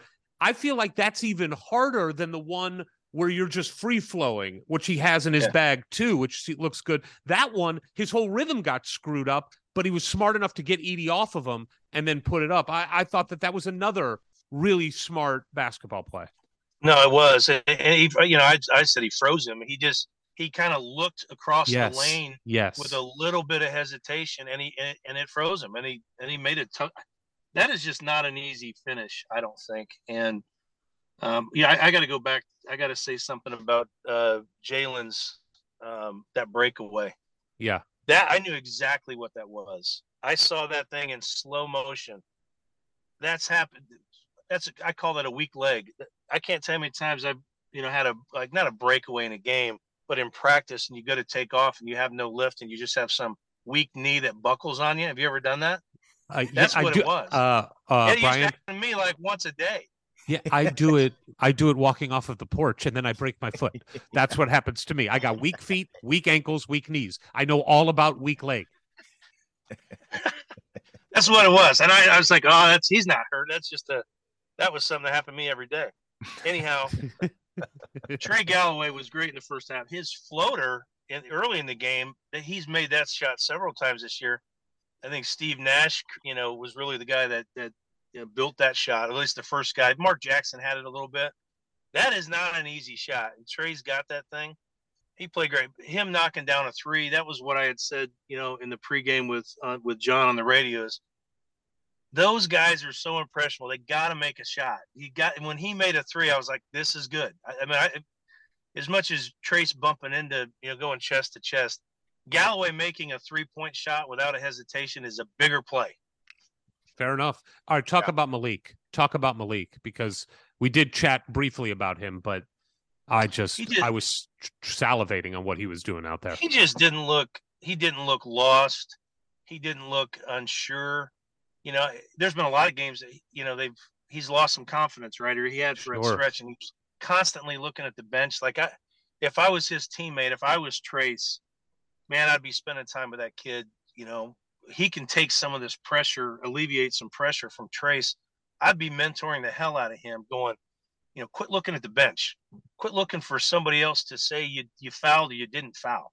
You got to play basketball. At this point in time, you're deep in the season. You could start that conversation. You're not a freshman anymore, dude. Start acting like a sophomore, playing like one. I would be spending a ton of time with him if I was Trace. But he looked as good as he's ever looked to me. He looked confident. When he got the ball, we talked about it earlier. He made 2 really good buckets against the Giant, and shot it right over the top of him, and it looked really good. And one of those was, I thought, a really critical bucket in the second half. Yes, it was fun to watch him operate. He didn't hurry, which he's had a tendency to kind of get going too fast and either travel or, maybe not take the shot that he wanted. He got exactly the shot he wanted over the wooden player of the year and made it look pretty easy. I think as a fan, it gives us reason to think this guy could slide in and be an 18-point a game guy next year. It does. So, it's hard not to see that. And when there's going to be this exodus of a lot of talent next year and be like, well, how do we keep from dropping off a cliff? And I kind of think it starts with that guy. Yep. Good. Okay. Yeah, we all agree on that. So can I bring something up that might be controversial? No. What I was going to say. Yeah, go ahead. All right. So listen, after the game, and granted, I watched the game, as you all know, on a phone in the middle of the woods, surrounded by Southern California Jewish religious leaders. And it was not a great experience. I'll just say that. I explained it more in our intro. Yeah. But we'll all agree that this is how Eric has to watch every game going forward. Clearly. I mean, that is right. The results speak for themselves. And I jumped on, after several attempts, jumped on Ward's spaces that he put up there celebrating the game. And I made the comment at the end that I didn't understand why Race Thompson was in the game at the end and why Malik was not, because Malik played so well. I watched the game yesterday again and realized Malik played a long time in the second half. He played a huge stretch. And then he took him out at the 4-minute timeout and brought in the senior because he clearly trusts him. And listen, we've been critical of Race's performance. He's been injured. He's probably not back to 100%. He had huge offensive rebounds. He had 2 huge defensive plays, including maybe the biggest steal of the game, picking off that Braden Smith pass on the baseline. He stepped up to the line and drilled 2 free throws. And then he did make the home run pass to Jalen. Those last 4 minutes, I actually think Race Thompson played the best basketball he's played this year. And I understood why he put him in. He trusts the senior. And Malik had played a long stretch and was probably gassed because Malik hasn't played that much recently, that long. I take back what I said about Race in the spaces. I actually think he was a big reason we ended up pulling the game out.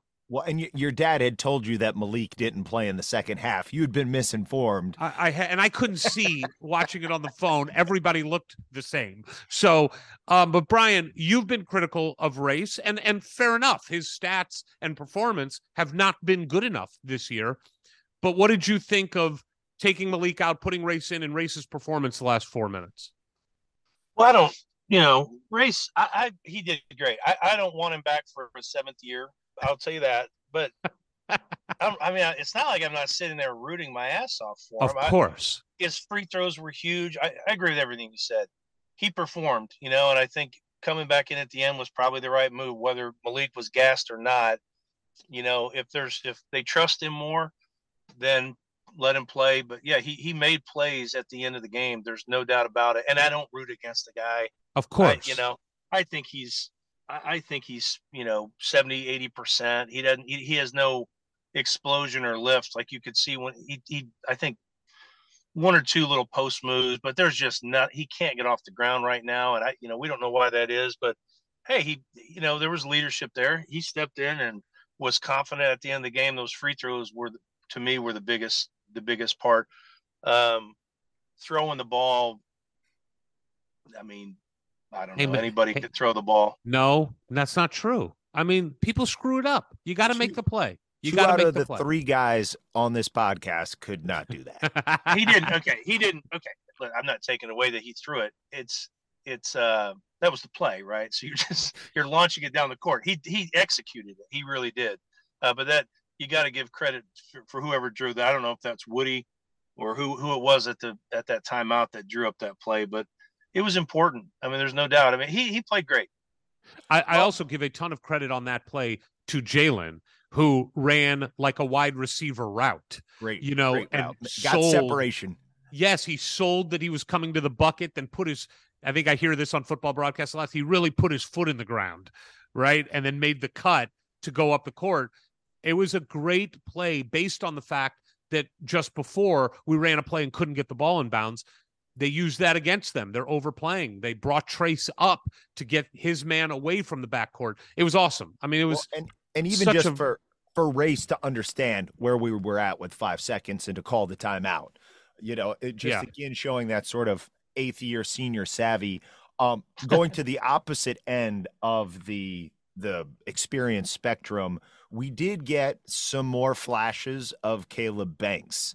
And Mr. Evans, I was wondering what you're seeing from that kid and how that could be important, not only for future seasons, but, you're alluding to these guys needing to grow up and get ready for tournament time. What are you seeing from him? Well, I mean, you see a kind of bouncy, springy kind of guy that maybe doesn't have full control of his body yet, but I love that he got a taste of that, because that could go a long way for a player like him who has sat there and had a lot of DNPs to get in, just to check into that game. That's kind of a big deal, get a taste of playing out there, got a dunk, blew an open layup, got cussed at by me. But all in all, it was, I like that he got some experience on that big stage, and he didn't, he played fine. He did just fine. And he got, I think he's a guy that's going to be really interesting to see what his first full summer in Bloomington does for him. You're not everybody is a freshman all Big Ten guy. You got to grow, and I think he has a chance to turn into a nice player. I mean, he got 3 of our 8 offensive rebounds in his 5 minutes. Can I say something that I've been told about Caleb that I think is interesting? And Brian, maybe you can talk about this a little. I think that when you grow up in the state of Indiana, especially when you did, you take it for granted that you just learn the game in a pretty sophisticated way. You have good coaches in AAU or whatever it was back then, all-star camps. You have good high school coaches. You learn the game. And guys like Jalen Hood-Schifino and Malik Renew, they go to prep schools where they are really coached and they learn the game. I'm not saying there aren't bad coaches there, but I'm sure there's a lot of good ones. And they learn the game and they play high-level AAU. Caleb Banks did not have that.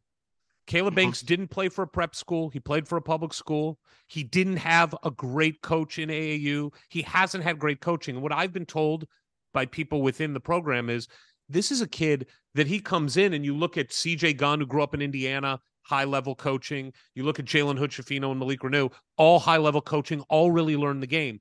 Caleb is way behind them just on the resources that he had growing up. And it has taken him much longer to learn the game. Jordan Geronimo is another example of this. Didn't play high-end basketball. And it just takes these guys a long time to catch up and learn the game. And I think that that's something as fans we don't even think about. We're just like, just do what you're supposed to do. And they just don't understand the speed. They haven't seen it. They haven't been coached it. So I think the upside for a guy like Caleb is pretty high. Once that stuff catches up, it just may take a year or two. Yeah, I mean, you guys pick up the game at different times. You guys remember Steve Hart, who was a high school teammate of mine and was an unbelievable athlete. I mean, an unbelievable jumper. Didn't start playing until 8th grade. And so it was always a little raw, and coach would get on him about his ball handling. And, look at what kids are doing nowadays with Steph Curry drills and, the ball handling stuff. Nobody did that stuff. I never did a drill like that. And Steve didn't start playing until 8th grade. So he was raw similarly, in terms of he had a great high school coach because we played for Pat Rady, who's a Hall of Famer. But, Steve was in his 2nd year of basketball when he got to high school. And, and if you don't have great coaching, that makes perfect sense to me. That's why I think this summer could be huge for him to be around, because you're going to be around the game way more than at the high school level. And if he was at a place where, even the AAU wasn't top tier stuff, this thing is, that Cook Hall is open and they can be in there whenever they want. I think with this kid, we're going to find out how bad does he want it, because he could make a huge leap this summer. I totally agree. All right, I want to touch on just one more player who was out there for 29 minutes. And, a few things show up in the box score, not much, but maybe you can help us appreciate why he's out there so much, maybe particularly what he was doing on the defensive end is Miller Kopp. Are you understanding why he is important and trusted by the coaching staff to be out there when, look, him coming to Bloomington, it was all about him being a 3-point shooter, and he's proven when he can get 3-point shots, he can knock them down fairly regularly, but that's clearly not why he's important to this team. That's not the most important thing he's contributing. Yeah, he's logging a lot of minutes, and I'm, I'll be honest, I'm one of the first people sitting there going, it's too many minutes, and why is he playing so many minutes? But it's at some point in time you go, well, who am I rooting for to be in there instead of him? Exactly. And I don't know that I am. So sometimes it's just not real flashy. Well, I should be able to relate to that, right? I wasn't a flashy guy either. So who am I to sit here and want him to be flashy? He's been solid. He does a pretty good job of keeping in front of the guy's garden. I mean, it's not like you're handing him the toughest matchup, but he stays in front of people, and I think he's given a good effort. I think it's more frustrating that he doesn't get more 3-point looks. And so that's more complimentary to him than anything else. He takes shit from the fan base because he doesn't, why are you 1 for 2? If you're shooting that percentage, well, he's not really a guy that can create anything. And if we're not putting him in positions to get open looks, are we wanting him to force shots? I'm not. I don't think he's a guy that can force shots. I trust him in a 3-point contest. I mean, I think he can shoot the lights out. Yeah, I mean, he's earned those minutes or he wouldn't be getting them. No question. Woody favors veteran guys. I think that's his NBA DNA. But at the same time, I'm not at practice, and I'm a huge believer, like my coach was, you earn your playing time in practice. I hope that's Woody's mentality too. And I just have to assume that he's in practice and whoever's playing behind him is getting outplayed every day.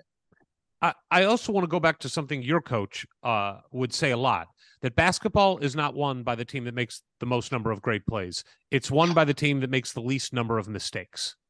And Miller Kopp doesn't make a lot of mistakes. He doesn't. He does not force a lot. He does not miss his assignment defensively. If he gets beat, he gets beat. That's not a mistake. He got beat. But he knows where to be. He knows how to help. He knows where to communicate. He communicates really well on offense. He's not forcing it. He's not clogging up the lane.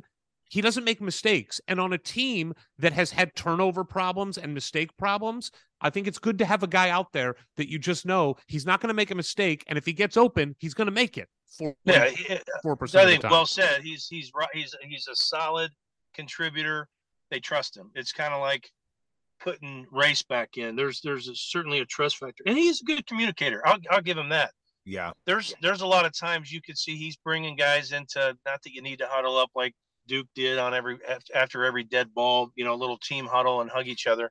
But he was, I could see that he's a leader on the team. Right. He is certainly a respected voice in the locker room. I think that's obvious when he's on the court, which is, that's a big deal.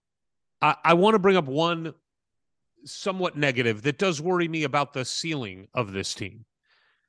Tamar Bates. So the last time we all chatted, Ward was ready to build a statue for him. That's a lie. That's a lie. I know. I'm obviously hyperbole, but you were very high on him after his 17-point game.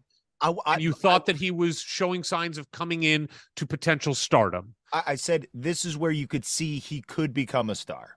Right. I think I was there. I heard it too, Eric, and I believe if he would have gone for 20 the next game, Calvert was going to have to slide over because Ward was going to put him up. You mean down schlunt? You mean down schlunt? So, but here's the truth. In the 5 games since that 17-point great game against Michigan State, 4 games, he has scored 0, 7, 2, and 3. He has shot 4 of 16 from the field. He has turned the ball over 3 times. He has not a great number of assists. He's fouled a lot. He fouled a lot in yesterday's in the Purdue game, a couple bad plays in a row and a terrible pass where he tried to make it into Trace that was just, you don't pass it from that point on the court into the post. It worries me because he does have the ability to score and shoot. He does have the ability to get his own shot like Miller does not. And yet he just is not putting it together. And we've seen it all year. It's like he had a great game, 19 points earlier in the year against, a bad team, Kennesaw State, but then went away for a little bit, then had double digits against Penn State, then went away, then Michigan State, then went away. What are you seeing from him? What is it? I mean, is it confidence? Is it, I just don't know. It doesn't seem confidence with a guy like Tamar. So what is it? I don't think there's a definitive answer what's going on with him. He's wildly inconsistent. Almost like he's a freshman, but he's not. Everybody likes that kind of game. Everybody likes the left-handed kind of herky-jerky score. He's got a little bit of flair for the dramatic. Like, he had a couple games that we needed him, and he made shots, and he looks cool after he makes a 3. But I'm not ready to start calling him Scoop. I was thinking poop over the last 5 games. I mean, now the TV's calling him Scoop, and I'm like, Scoop? Why is his name all of a sudden Scoop? He's got there is a ceiling, yes, we have enough guys playing. Let's put it that way. We have enough guys playing. These guys that kind of stepped in and played well in this last game. We talked about them all at this point in time. I think he's worth another NCAA victory if we could have a guy like him have a 20-point game in the tournament. He's capable of it. And maybe this is the year we're just not going to get it consistently from him. Right. Again, go have a big summer, because guess what? We're not going to be running the ball through Trace Jackson Davis next year. It's going to open up opportunity for all these guys. I was joking about the name thing, but much like Caleb and much like Malik, man, there's going to be opportunities for all of these guys for next year's team. I'm rooting for him, right? By the way, I think he has a chance to be a really good player. He reminds me of Ricky Callaway from way back when I was growing up. It's just a game that it's like he's not just a transition guy.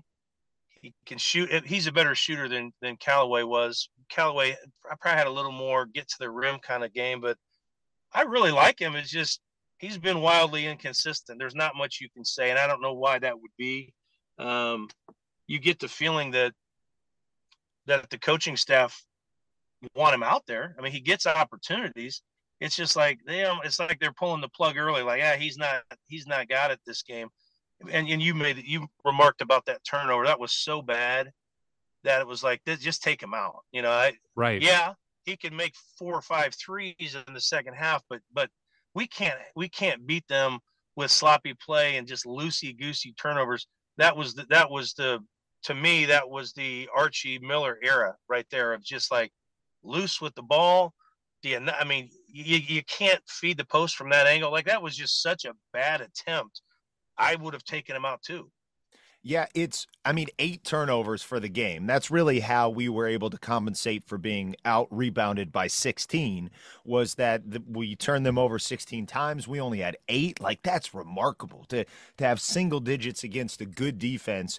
But talking about like the depth of this team, it does amaze me that when we're going in a game like this against the number 1 team in the country, and you have one of your 8 rotational players not really contributing, and really Caleb just, having a few good minutes, really. And so then you're looking really at 6 guys who brought this home, and that Jordan, while available, did not come in and clearly isn't at 100%. And oh yeah, our starting point guard, who was key to us making a run in the Big Ten tournament last year and really became a great second option for the last third of last season.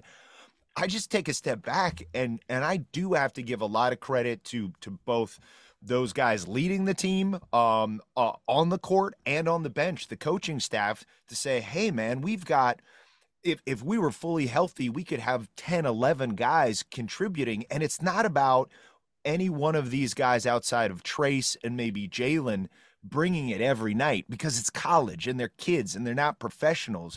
But when we have that many options to feel like, well, at least 2 or 3 of those guys are probably going to show up tonight, and that's good enough for us to win most nights, that gives me optimism for the rest of the season and even the tournament. Brian, is that valid at all? That I look like I don't know who it's going to be tonight, but I think it's going to be somebody. Well, I mean, it all starts with a defensive effort. You can stay in a lot of games, and maybe you only have a couple horses, but you got. I mean, where we were horrible is when we weren't given an effort and really competing. So, how many guys? Was it 8? Is it 11 to choose from? If everything's predicated on a crazy effort, we have enough players. I mean, we have enough players, whether we get Xavier back or not, and I would almost argue, and this isn't an attack on him, but when he does come back, I don't think you can just pop him back in there. I think the ball now has been in Trey and Jalen's hands a bunch. I wasn't a big fan of how much X had the ball in his hands and how many dribbles he might have per possession. I thought was way too many. We've kind of changed the way we look, and we're playing better basketball than we've played. You can't forget last year, take away the Big Ten second half of Michigan and the Big Ten, getting into the play-in game before getting our, what kicked in by St. Mary's. That was a shitty season. I mean, we're not talking about we lost, all conference great players. That the guys playing last year, that was not a good season by Indiana. And we're playing some of our best basketball now, and we have enough guys to win Big Ten games. Whether it's 8 or 11, there's enough guys out there. It's easy to say we're not getting consistent efforts from, Scoop. I can't even believe I just said that. But we have enough guys that maybe they're not going to all contribute in every single game. You give Geronimo some minutes, right? And if he's bringing effort, energy, and, he goes up and makes a great block and he gets a dunk, well, I'll leave him out there a little bit, and let him play a little bit more. If somebody like Tamar comes into the game and knocks a couple down, maybe Miller plays lesser minutes in the game. Right. And, maybe they're each playing 20 minutes. There's nothing wrong with that. That just makes us a better team.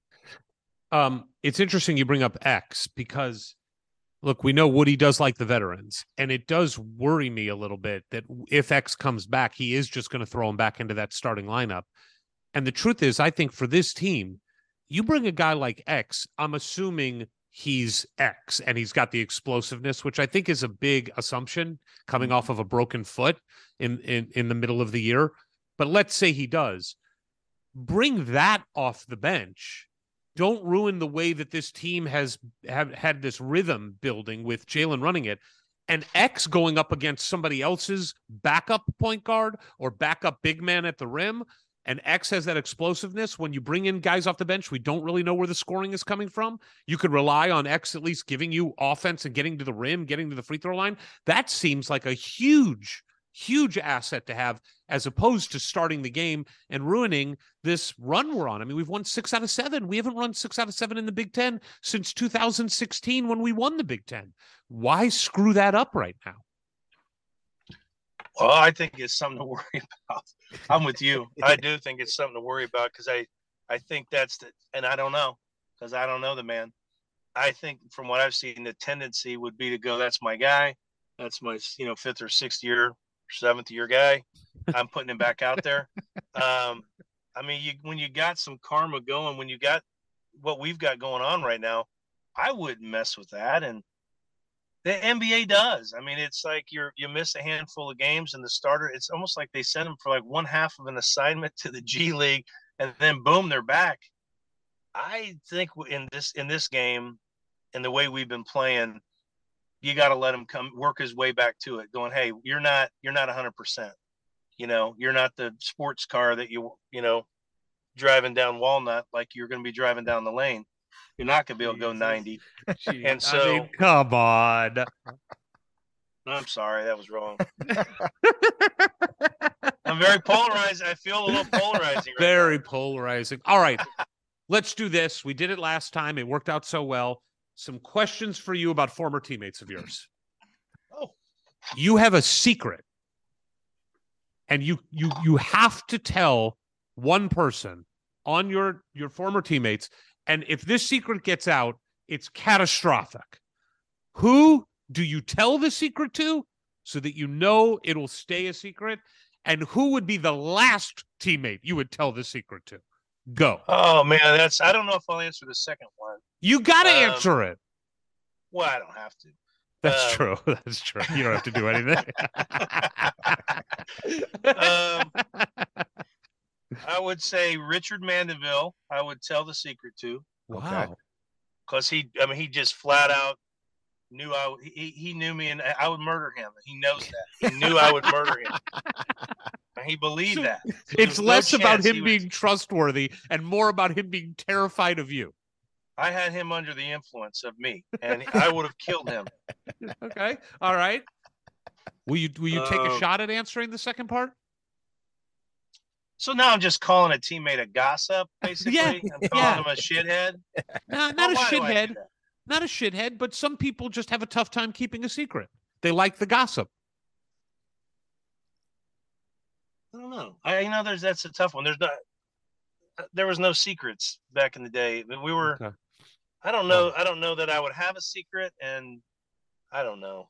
All right. If I say it, all I'm doing is saying my least favorite teammate. I don't want to do that. Okay, fair enough. Okay. I have one, but I just don't want to say it on the air. Ward? You guys, all the guys from your era, everybody you played with, you're all back at Assembly Hall. It's a big reunion. Everybody's excited. You meet up outside of Assembly Hall to hey, let's walk in there together. It's going to be great. But before you can walk in, the sky opens up and a UFO comes down and lands in the parking lot of Assembly Hall. Little green men come out. They need to talk to somebody.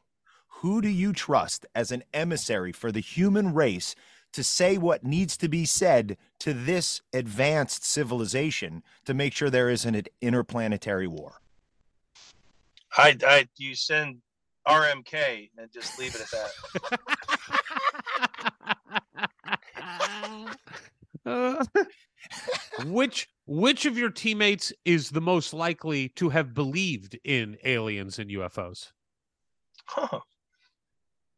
Who would you think would be the guy saying, yeah, they've been here? I may have even had an encounter with one. Yeah, I'll probably go back to Mandeville. It's Californians. Ward, you got another one? Okay, well, a secret code. There's a secret code. It's coming in over the wire. Somehow the Mark Cuban Center picked it up. We think it might be Putin. They might be launching some sort of attack. We've got to break the code to know that do we do a preemptive strike? How are we going to handle this? Which teammate do you send in to break the secret code?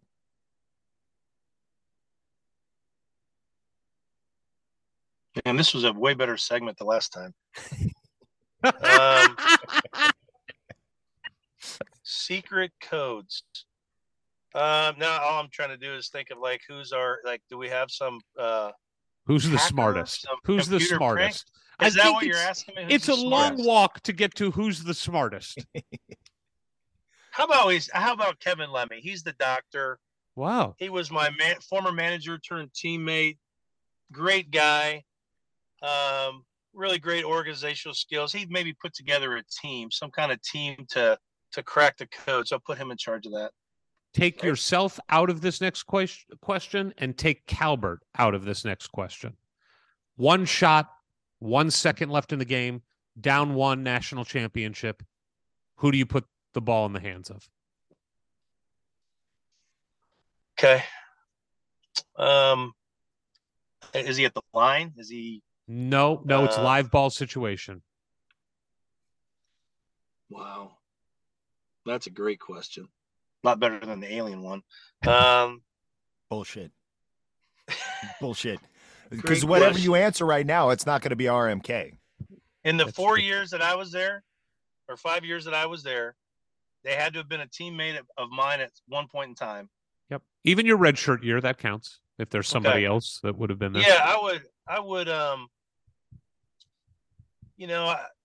just because the way Damon played, I wouldn't say Damon just because he was, he could get a bucket and he could do it in a variety of ways, but not as much when you say, hey, go get a bucket. That wasn't really his game. If you were going to try to run a set, I would run in today's game, I would run a pick and roll with Damon. I'm going to trust him with the ball and to make the right pass, the right play. And I'm going to set a ball screen with Eric Anderson. Wow. Get Eric a 17-footer. I like that. I like it. All right. I like it. All right. He was money from 17, 18 feet. Like, I agree. Look at his percentages. He was a ridiculous shooter from that range. That's what I'd run. I also always thought that Eric Anderson, and part of this was I was a kid watching him, but he seemed so big.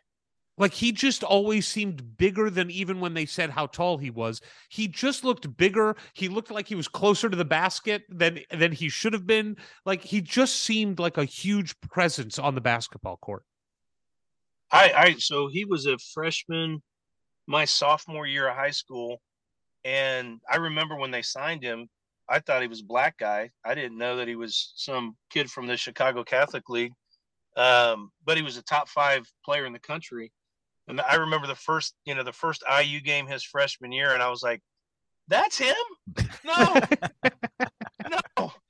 I was shocked, and he got the pink cheeks, and he'd get a red face, and but it didn't take long to fall in love with his game. He was so steady from day one. I mean, on that '89 team that surprised everyone and won the Big Ten going away, he was a huge part of that team, and freshman of the year, and just started all the way throughout. Coach gave him a ton of shit and gave him a really, really hard time his senior year. I think coach thought he had another, 76 team with that team. Like, we're going to run the table. So in the few losses that we had, it was hard for me to believe as a 17, 18-year-old freshman not playing. We lost the game and it was the end of the world. And he was trying to kill Eric. And I was thinking, man, we're, 18-3, like it was unbelievable. So he was really hard on Eric. He didn't really care for Eric's personality. Eric was just really laid back and easygoing. Greatest, you guys would have loved him. Greatest guy in the world. One of my best friends. Really funny dude. And coaches, we'll call them powers, did not work on him. Like coaches' intimidation and it just didn't work on Eric. He was just free and easy and laid back, and everybody knew it. And I think it drove coach crazy that he couldn't control him as much as he wanted to. Eric was just kind of just a free spirit. That's cool. We did have real quick on a follow up on Eric Anderson. Jeff Van Gundy was on our show a couple years ago, and he told us a weird story about Eric Anderson. So Eric was drafted by the Knicks. Jeff was Pat Riley's assistant, and it may have been the team you would have been on this team. You played in Madison Square Garden, I think, in the pre-conference during the day, and the Knicks had a game that night at Madison Square Garden.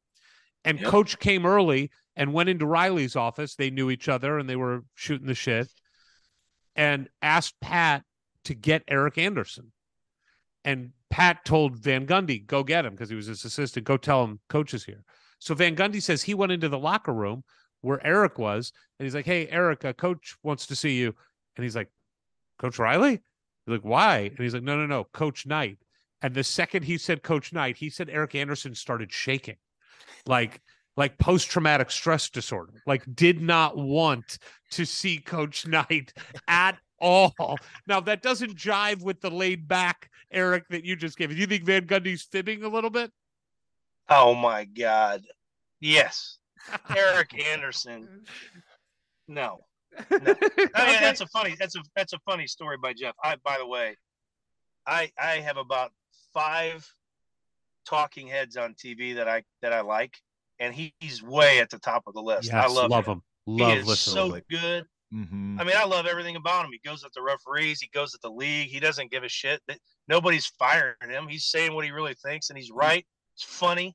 I think he's great. I think he's fabricated that a little bit. All right. Just the whole Bob Knight thing. He did tell us something early on in the Archie era. I think that was year 2 of Archie, Ward, when we did Jeff, probably. Yeah, that sounds right. And I think Jeff knew Archie a little bit. I think Archie, Jeff went to like one of his practices at Dayton or something like that. There was they didn't have a relationship, but they knew each other. And we asked him, do you watch Indiana? And he had watched a little bit. And he called it so early. He's like, the problem with Archie is basketball is different today. He's like, go recruit guys who can score the basket, score the ball, and teach them to play defense. Yeah. Don't go out and try to get high school kids who only know how to play defense and can't throw it into the water and hope that you can teach them how to shoot. He's like, that's not what basketball is. You can teach a guy to play defense because defense is mostly effort. That's what he said. And shooting is mostly skill. And it's a lot easier to teach a guy, hopefully, to give effort on defense than it is to make him a shooter. And I do think that was a huge part of Archie's problem, is he just didn't value shooting. I mean, he thought he could just grind it out. Talk about post-traumatic stress syndrome. Like, let's not bring up Archie. We because you're looking at this Purdue team that has we recruited half of those guys, and the ones we didn't, we think we probably should have. The one you see Braden Smith not do that well against our bigger, more athletic guards. Look, I want to bring this home. Looking forward with this season, Brian, we get it rolling. The Hoosiers get it rolling. We get to the Final Four, and in the semifinal game, we beat one team. In the championship game, we beat another team.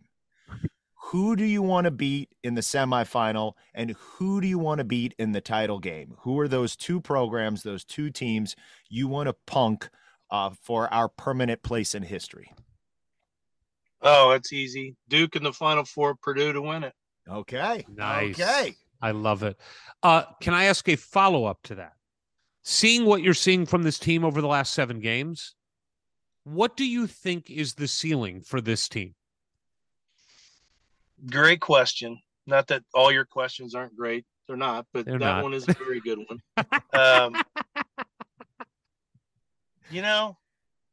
That's super tough. It's, I'm a believer. I want to, I love it so much. I want to see this team get better. I mean, I think they have the ability to just, where Trace doesn't have to do everything, more guys involved, but the confidence he has from this stretch that, that he's been on, you got a guy that you can give the ball to.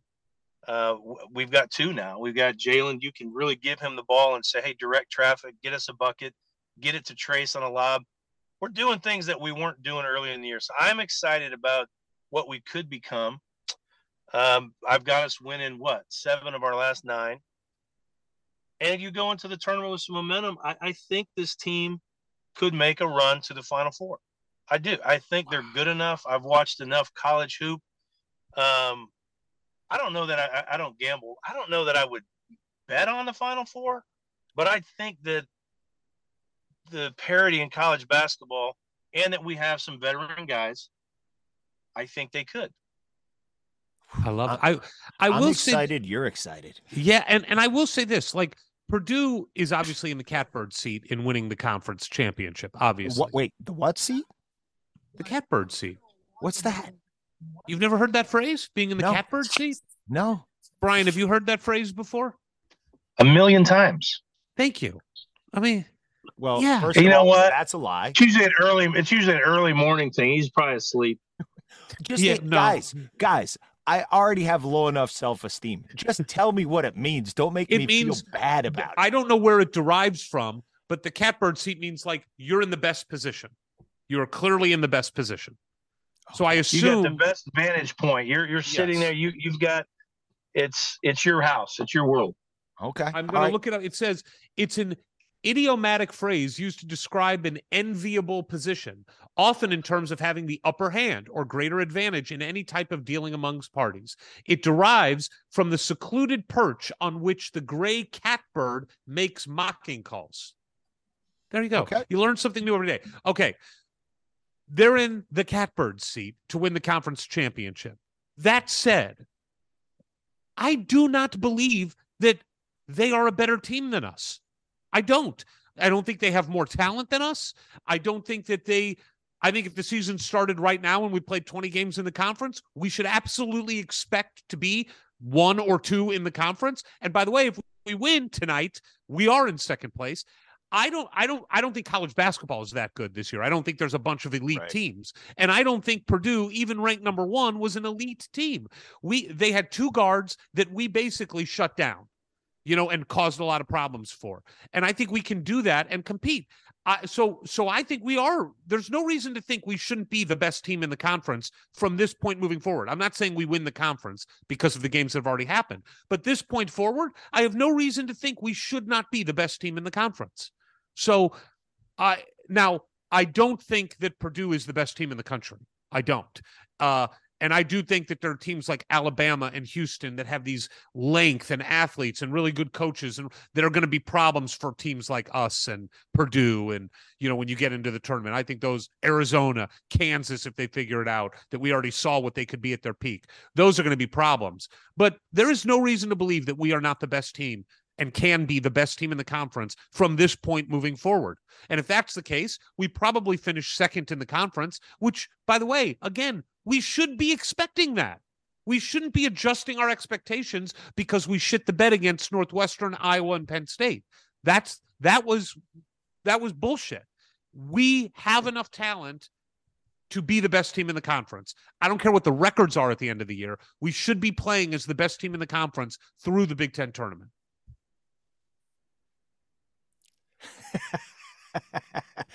Brian is nodding in agreement with Eric. Well, what do you want me to jump on? I don't disagree with that. I think that what Purdue does have that is really interesting is they have such a wild mismatch that it's gonna take a team that has that kind of length, that 6'8", 6'9", rangy guys that are hyper athletic guys, and Tennessee kind of has that look. Alabama kind of has that look. I'm with you on that. If I'm a Purdue fan, I'm antsy about that draw. And, how early are you going to run into one of those teams that plays a much different style of basketball?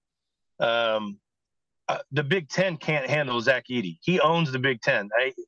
He is a matchup problem. The teams that in the past, like a Michigan State, where they've always had that 6'8", 9", really athletic couple front court guys. They don't have those guys this year.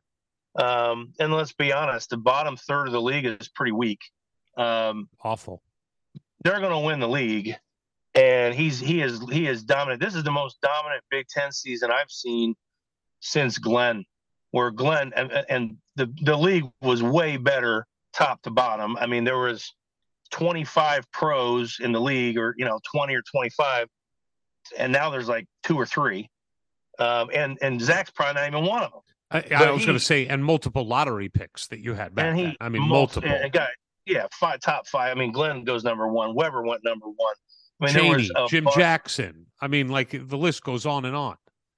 Yeah, but that's not the league anymore. And he's dominating the league, and he's so hard to counter because his skill set is just so different than anybody else. And good for, I mean, they've got a chance. I mean, they do have a chance to win it this year. They just do because of him. And they play a interesting style of ball. Those young guys they're having that freshman stretch here where Braden Smith, as good as he's looked, yeah, he's getting he's had a couple of tough games here, but Purdue has a chance. They're a good team.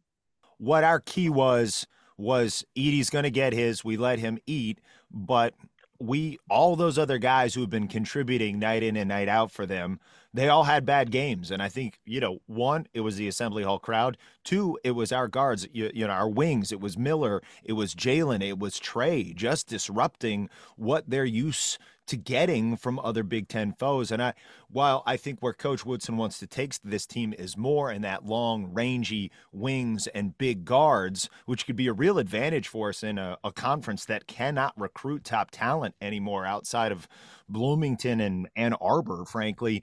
But there are those teams that already exist that hopefully Purdue will draw by the second weekend at the latest.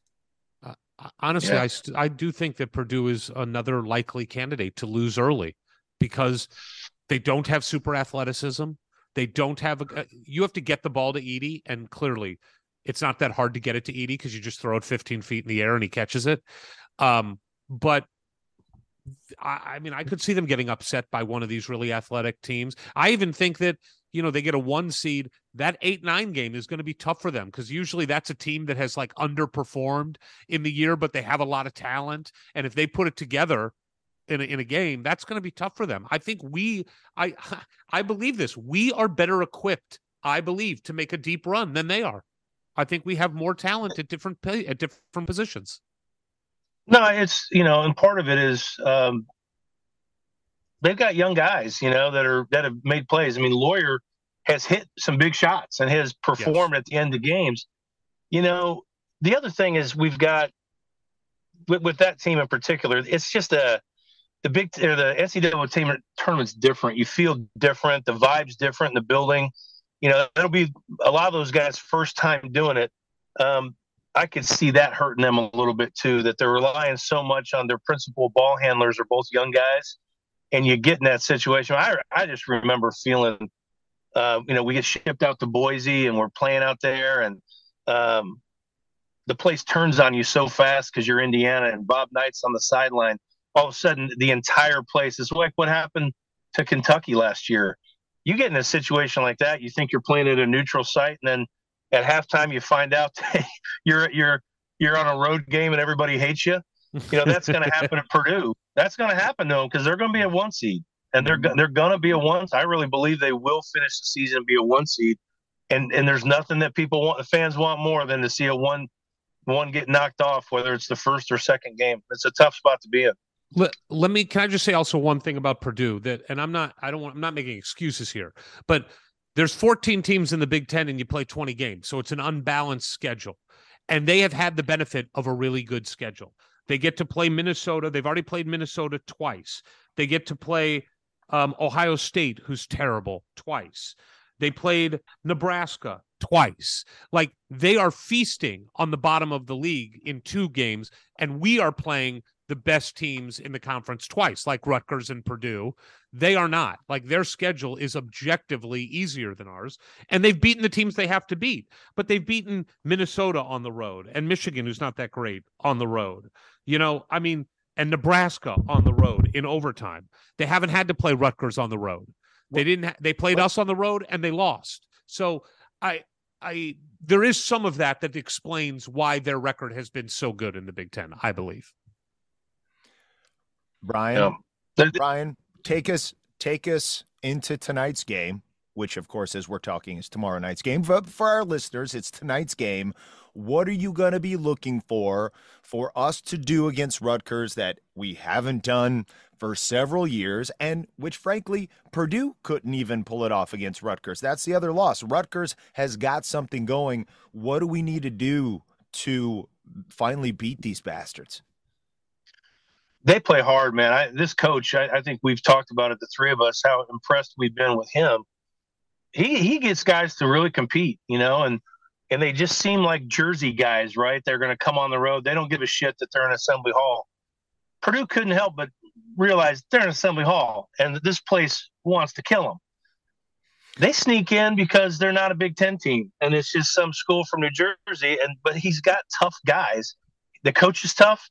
The players seem tough. They have that mindset. They want to punk teams. That Mulcahy guy. I mean, he seems like a punk. And I say that with I say that with a little bit of love. He's decided to be that player. He wants to be that guy, but he's a leader kind of personality. We got to do what Trey said. I mean, we have to have circled Rutgers for the first time ever. We never have. We act like, oh, it's Rutgers. It's not even a Big Ten team. Well, they should have our attention by now. And as they come in tonight, we've got to bring the energy and that same defensive effort from the beginning of the game. I'm telling you, I'm nervous about the first 5 minutes of this game. I think the first 5 of this game is going to be a huge storyteller of what's to come, and for the rest of the game, because our team has to be more aggressive and has to be on their toes. It has to. Yeah, I'm afraid we're going to come out like we just beat number 1 Purdue and everyone's got a little hangover. I'm nervous about it. If we come out in that first 5 and look good, I like our chances. Cool. Rutgers is the only team in the Big Ten that Trace Jackson Davis has not defeated. The only one, which is crazy. He has to. I'm sure he knows that too. He's got to know that. And we'll see what kind of leadership carryover he gets, because he should be telling everybody today and tomorrow, and let's go get them ready to play. I agree. As always, we love your insight. The most polarizing figure in Indiana sports. He likes the label. We love you. And that was a guest. That was a guest. The thing I love the most about that conversation with Brian was something you said at the very beginning. So happy. He's so happy. And he's a fan, man. That's what people forget about, when he goes off on somebody or he's upset. It's like people treat him differently because he's a former player. But before he was a former player, he was a fan. He grew up loving and worshiping Indiana like us. Yep. He didn't know he was going to play for Indiana when he was 10 years old and 12 years old, when he was forming this strong, lifelong love affair with Indiana. Well, and so it kills him like it kills us. I always loved his anecdote of being in practice as a freshman and Coach Knight just screaming at him, Brian Evans, what the fuck are you doing, Brian Evans? And instead of being freaked out or upset, he was just so thrilled that Coach Knight knew his name and that he was being screamed at by the general. And it was, for those of you who look at the video of this on Peegs later, you'll just see a glow about him. He's still giddy, whatever it is, 48 hours later after this victory. And he is one of us. He's actually just put in a lot more blood, sweat, and tears in a 5-year stretch to the program than the rest of us. He sees more, he understands more, he knows more, and that's why he's so great to have on and get his insights. But ultimately, it is such an emotional relationship with this program. Couldn't agree more. By the way, if you asked me the alien question, I would have said give him Brian Evans. I want Brian Evans in there, entertaining them, talking to them.